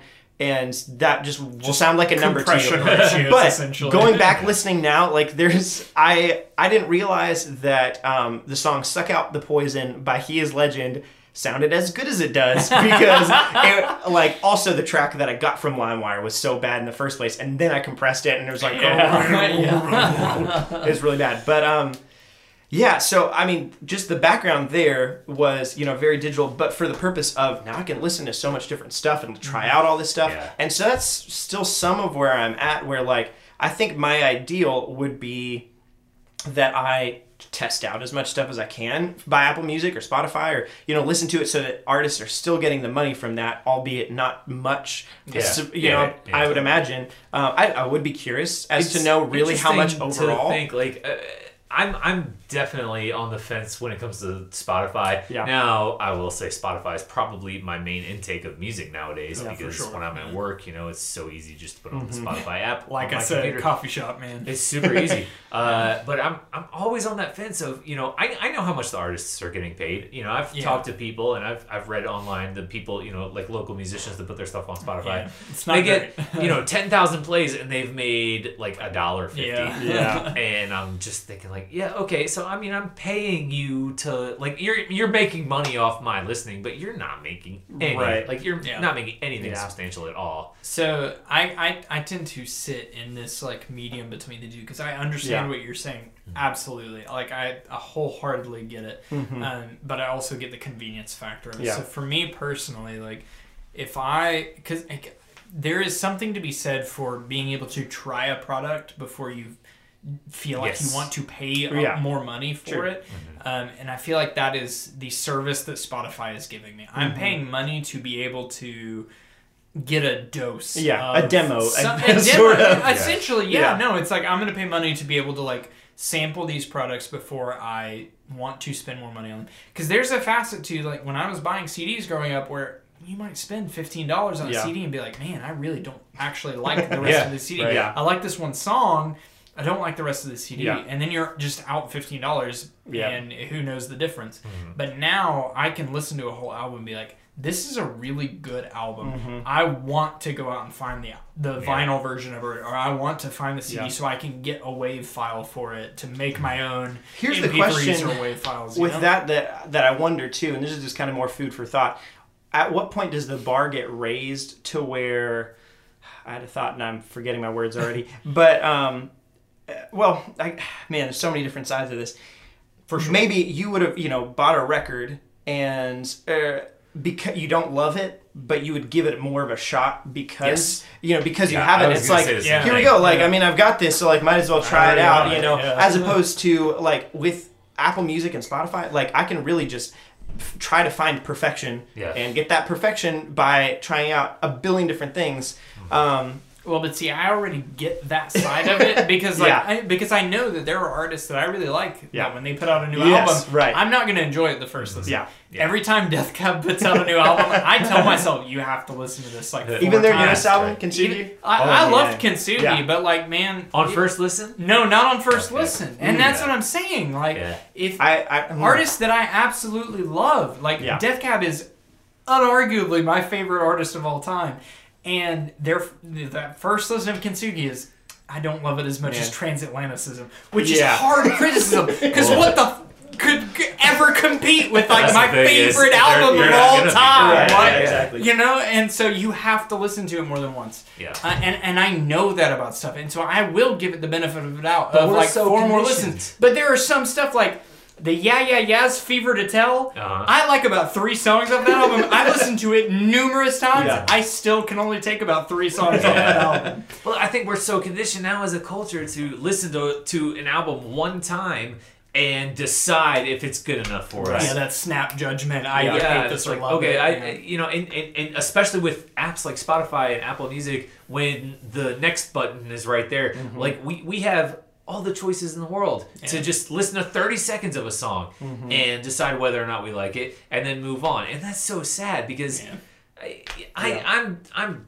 guilty of doing that. If it's an artist that I'm already on the fence about, that maybe somebody recommended and I know of them and I'm like, I know it's not going to be for me, but somebody's like, no, they're really good. you So really listen do to the it. judge. I'll give 30 seconds to a minute of one of their songs Yeah. and decide whether or not I'm going to continue. And that's so sad. And people have to specifically say like, no, but seriously, Like, listen to dig the whole into thing. this, And I'm yeah. like, Yeah. okay. But that's the thing is, like, they're Such a right. bear. Like, I do that all the time. Yeah. I tell people, like, no, you can't just listen to one song. Like, Yeah. you have to, like the Wilco album that I had Yeah. earlier. There's not one song on there that I would recommend. Like, hey, Absolutely, check out this yeah. one. And Yeah. like, it's a full album thing. Yeah. And there's Yeah. so many albums like that. Yeah. That are, you gotta listen to the whole thing because it's an Well, experience. and that speaks so much to the way that I consume music anyways, because like I love listening to albums. Yeah, I right. don't necessarily Yes, listen to same. singles a lot. Yeah. And I mean, like, so Spotify put out this thing this past December that was like, you know, your top end of the songs, year, yeah. your top Yeah. songs of the year, or just like how you listen to music. Yeah. One of the parts of the analytics that they provided to us was how many songs you skipped. Yes. Out of the like 14,000 songs that I listened to, or times that I listened to songs, I skipped like 40 songs, Yeah. which is absurd. Yeah. But that speaks to how I intake Yeah. music. Like, I don't get halfway through a song and decide I want to go to the next thing. Yeah, right. I listen to a whole song and say, well, I don't really want to continue this album, or I'm going to choose to listen to something Right, else. yeah. But I mean, like, I don't skip songs typically. If I Yeah. listen to an album, I'm going to listen to the whole thing and then decide this isn't really for me necessarily. Or I can see some redeeming value. Like, I understand why people would like this. I don't want to listen to it anymore. Yeah. And it's not usually like, I mean, at this point in my life, if I'm going to pay for a vinyl, I'm Yeah. not usually going to be like, I wish I hadn't paid for that Yeah, vinyl. right. I'm usually going to be like, well, you know, I You're paid gonna for try that to vinyl. justify it. Yeah. Yeah, Even no, if you absolutely. don't like it, Yeah. you know, I mean, like, you're gonna justify to yourself paying the money for Yeah. it. Absolutely. Well, here's the question. So, like, if the ideal, let's say, is you get to listen to as much music streaming wise as possible, and then at some cap of listening to whatever, and that's part of what the question is going to be. Like, when would you therefore actually buy that record? You know, because obviously you're not going to buy every record that you listen to. Sure. But is it like after 3 listens that I enjoy? Can I say something? Go real for quick? Okay, so this Yeah. ties in really well to this. Yeah. Because I absolutely tailor the vinyls that I buy to the type of music that True. they are. Yeah. Because for me, not all music works on vinyl the same way that it does digitally. Do you buy CDs anymore? Out of curiosity, my car doesn't play CDs.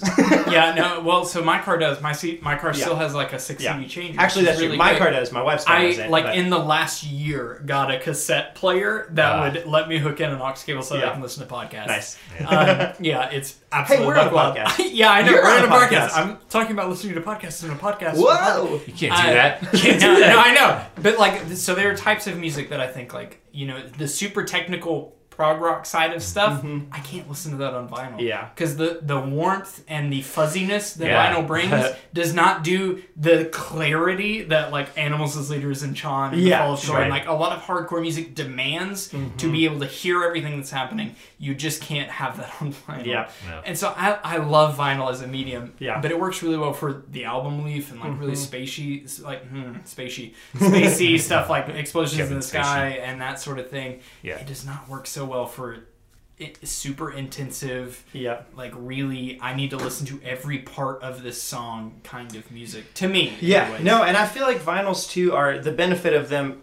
The way that we use them, at least my wife and I, is usually as if we have guests or something. Sure. Like, here's a Kind of background background thing. noise, yeah. It's It's yeah. Yeah, no, like absolutely. I can't say that any time I have specifically gone like I'm gonna put this record on and just sit and listen to it. But I mean, like, I obviously love listening to music. And obviously there are people out there that do that. Yeah, but, and it's more of, like, I was talking to my boss's boss, whatever, at work, and he was like, "What do you think about this whole vinyl thing?" And I was like, yeah.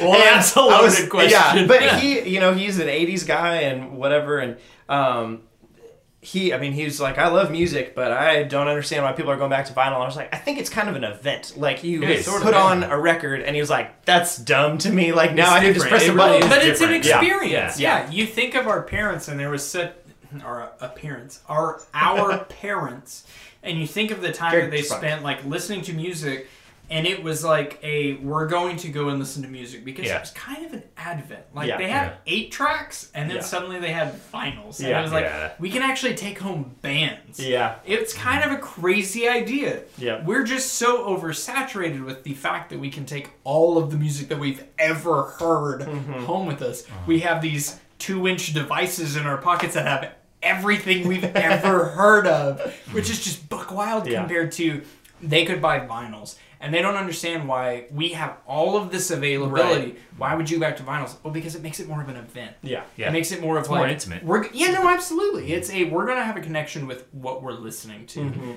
and the way that I've interacted with vinyl is we're gonna put on a vinyl, and it may be background noise, but even Yeah. so, we're picking the music. Yeah. We're saying we're going to listen Yeah. to this album specifically, and we're going to listen to it in its entirety generally. Which is more than a lot. Like, I mean, if I go somewhere and they have a Spotify thing open, they've created a playlist, and it's a bunch of selected songs. No one's like in a crowded space at a party or whatever. No one's putting on like an album on Spotify. They're putting on a playlist or like your Discover Weekly or just a generic thing of a bunch of different artists. Like no one's putting on just one artist to listen to. For sure. I've never had that experience ever. I mean, I'll do it because I love the album. Totally. Absolutely. Well, and part of that's because you're also trying to, a lot of times, like kind of, at least myself, sort of like show off what I listen to. Not show off exactly, but I mean, honestly, sort of like what we're doing with this podcast, where it's like, check out my taste. Yes, some of that, where it's like, do you like me as a music listener? But doing an album, I mean, like, it's a lot more intentional. Like, hey, this thing's good. Let's listen to this. And with a big crowd of people, not like just focusing on that, it's still happening in the background, and you're still kind of absorbing it just in the environment that you're in. And I think that's fun. I think that's just a part of our culture that we've kind of lost over time as we've moved to the digital mediums, and the sound bites of small songs at a time is just, there was a time and that people shared songs and people shared music that they enjoyed and that affected them, and we don't really get that as much as a culture anymore. I've been listening to a lot of The Lord of the Rings lately, and so like they talk about songs in such an interesting way because they sing about things. They sing about things that are happening. Frodo brings songs that he's written about Gandalf right after the Bridge of Khazad-dûm, and I'm a huge nerd, but like I mean it's such an impactful thing for their society to write songs and to share songs that tell stories, and we don't get that anymore. In the like, I just need a soundbite, I just need something to confirm my like daily ethos as a like I'm a powerful individualistic person. That to put on a record is like, let's sit down, let's listen to this. It's something that I enjoy and I think everybody will enjoy. And even if we don't pay 100% of our attention to it, it's still an experience that we're having together. I think there's also something to be said about CDs as a brilliant mix between those two things. Oh, for sure. Because like I can take a blank CD, take my digital music, make it into something physical, and now I can have that experience. I can put it on a CD player and say like, here's the things I've been listening to. It's still a physical thing, or I can write something on it in a Sharpie and give it to somebody as a gift. I cannot tell you how many burnt CDs are in my car sitting outside. I have so many, because my like I just said, in the last year I got a cassette player that gave me an aux cable. Like I really do, and I'm sorry I'm talking so much. I have so many opinions on this subject. Just like, I love physical medium, and I really do think that CDs are the greatest intersection between fidelity and like physical artistry. Because you still get that physical product, you still get a book that teaches you about like what happened in this record, who played on it, what influenced it. But you also have the WAV file format that like this is the greatest fidelity you're going to get. And I like legitimately, after I learned about MP3s versus WAV files and which like the kind of fidelity you get, I took transatlanticism, put it into an MP3 from the CD and put it into a WAV file, put them both in my car, and A/B'd, trying to find, like, see if I could even tell the difference. And I could, and that was an eye-opening moment for me of like, there is actually something happening when you put something into an MP3. It actually loses some clarity, and I can perceive that, and I'm more sad as a person now knowing that. What a mistake you made! I know! Like, I'm so sorry! It's true. I mean, it is something that sucks, because, some old songs or whatever that I have, and I don't, well, I mean, I guess, again, I've got all of it now on the internet that I can find on Apple Music or whatever, but... And like, I say all of that, I still listen to Spotify. I still enjoy Spotify as a medium. But it's just different. And I really do value CDs, and I hope CDs never actually stop being produced, because like I said, they are in my opinion the greatest intersection of fidelity meets physical medium. I wish that they were bigger, but just to get that vinyl sized artwork and everything. Packing up vinyl. Absolutely, I mean, and this isn't something we have to go into right now, but just another interesting side of all that is the artist's side as far as supporting the artists and whatever, which we Yeah, don't really sure. talk. I mean, this is, Yeah. you know, as a consumer, it's a lot easier to just have Apple Music and just do that. And especially if that never goes away and I will always have access to something like that. As a consumer, that is by far the easiest thing. Even if I'm investing $16 a month for, you know, the rest of my life, I don't have to pick and choose which albums I get to listen to. I can listen to everything I want. Yeah. But yeah, the artist side is an interesting kind of caveat to that. That I'd be, you know, interested to get some more opinions on that end. And yeah, obviously they make a lot less money from that than if everyone were to buy their CDs. But the question is, in this day and age, if you got rid of Apple Music or whatever and Spotify, would people buy CDs again, or would people just pirate it again? You know, right? like, Yeah, exactly. And I think you look at the analytics that they have run on that in general, and people just don't buy albums the same way that they used to. People buy singles. Yeah. Yes. And that just earns way less money than buying albums does. Well, that's why the single costs $1.29 on Apple Music, and But every other song is 99 cents. Yeah, no, absolutely. I mean, and that's obviously we as a culture have to figure out a good way moving forward, and I think right now this is the best way, is the fact that we're all happy to pay a subscription fee to get to listen to all this stuff is great, you know, all things considered. But it's not perfect, but yeah, totally. You know. I really do think, like, if you actually genuinely love an artist and you are listening to their stuff constantly on Spotify or Apple Music or whatever it is on any streaming service, if you really love their stuff, you have to understand you inform artists and you inform creators of what to do by spending your money. Yeah. Because they have to support families. They have to support, you know, themselves.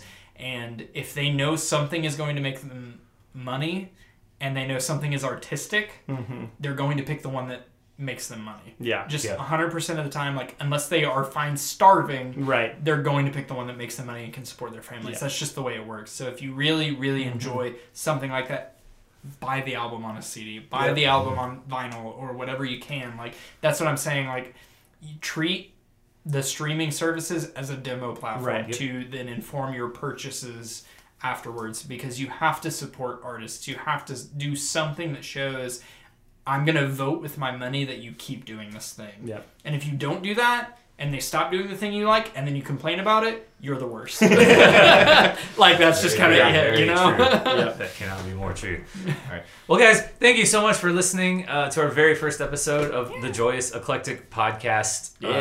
It was very long. Yeah. We're going to try to narrow it down a little bit for the next couple weeks. Go for 2 hours. It's definitely kind of a trial run.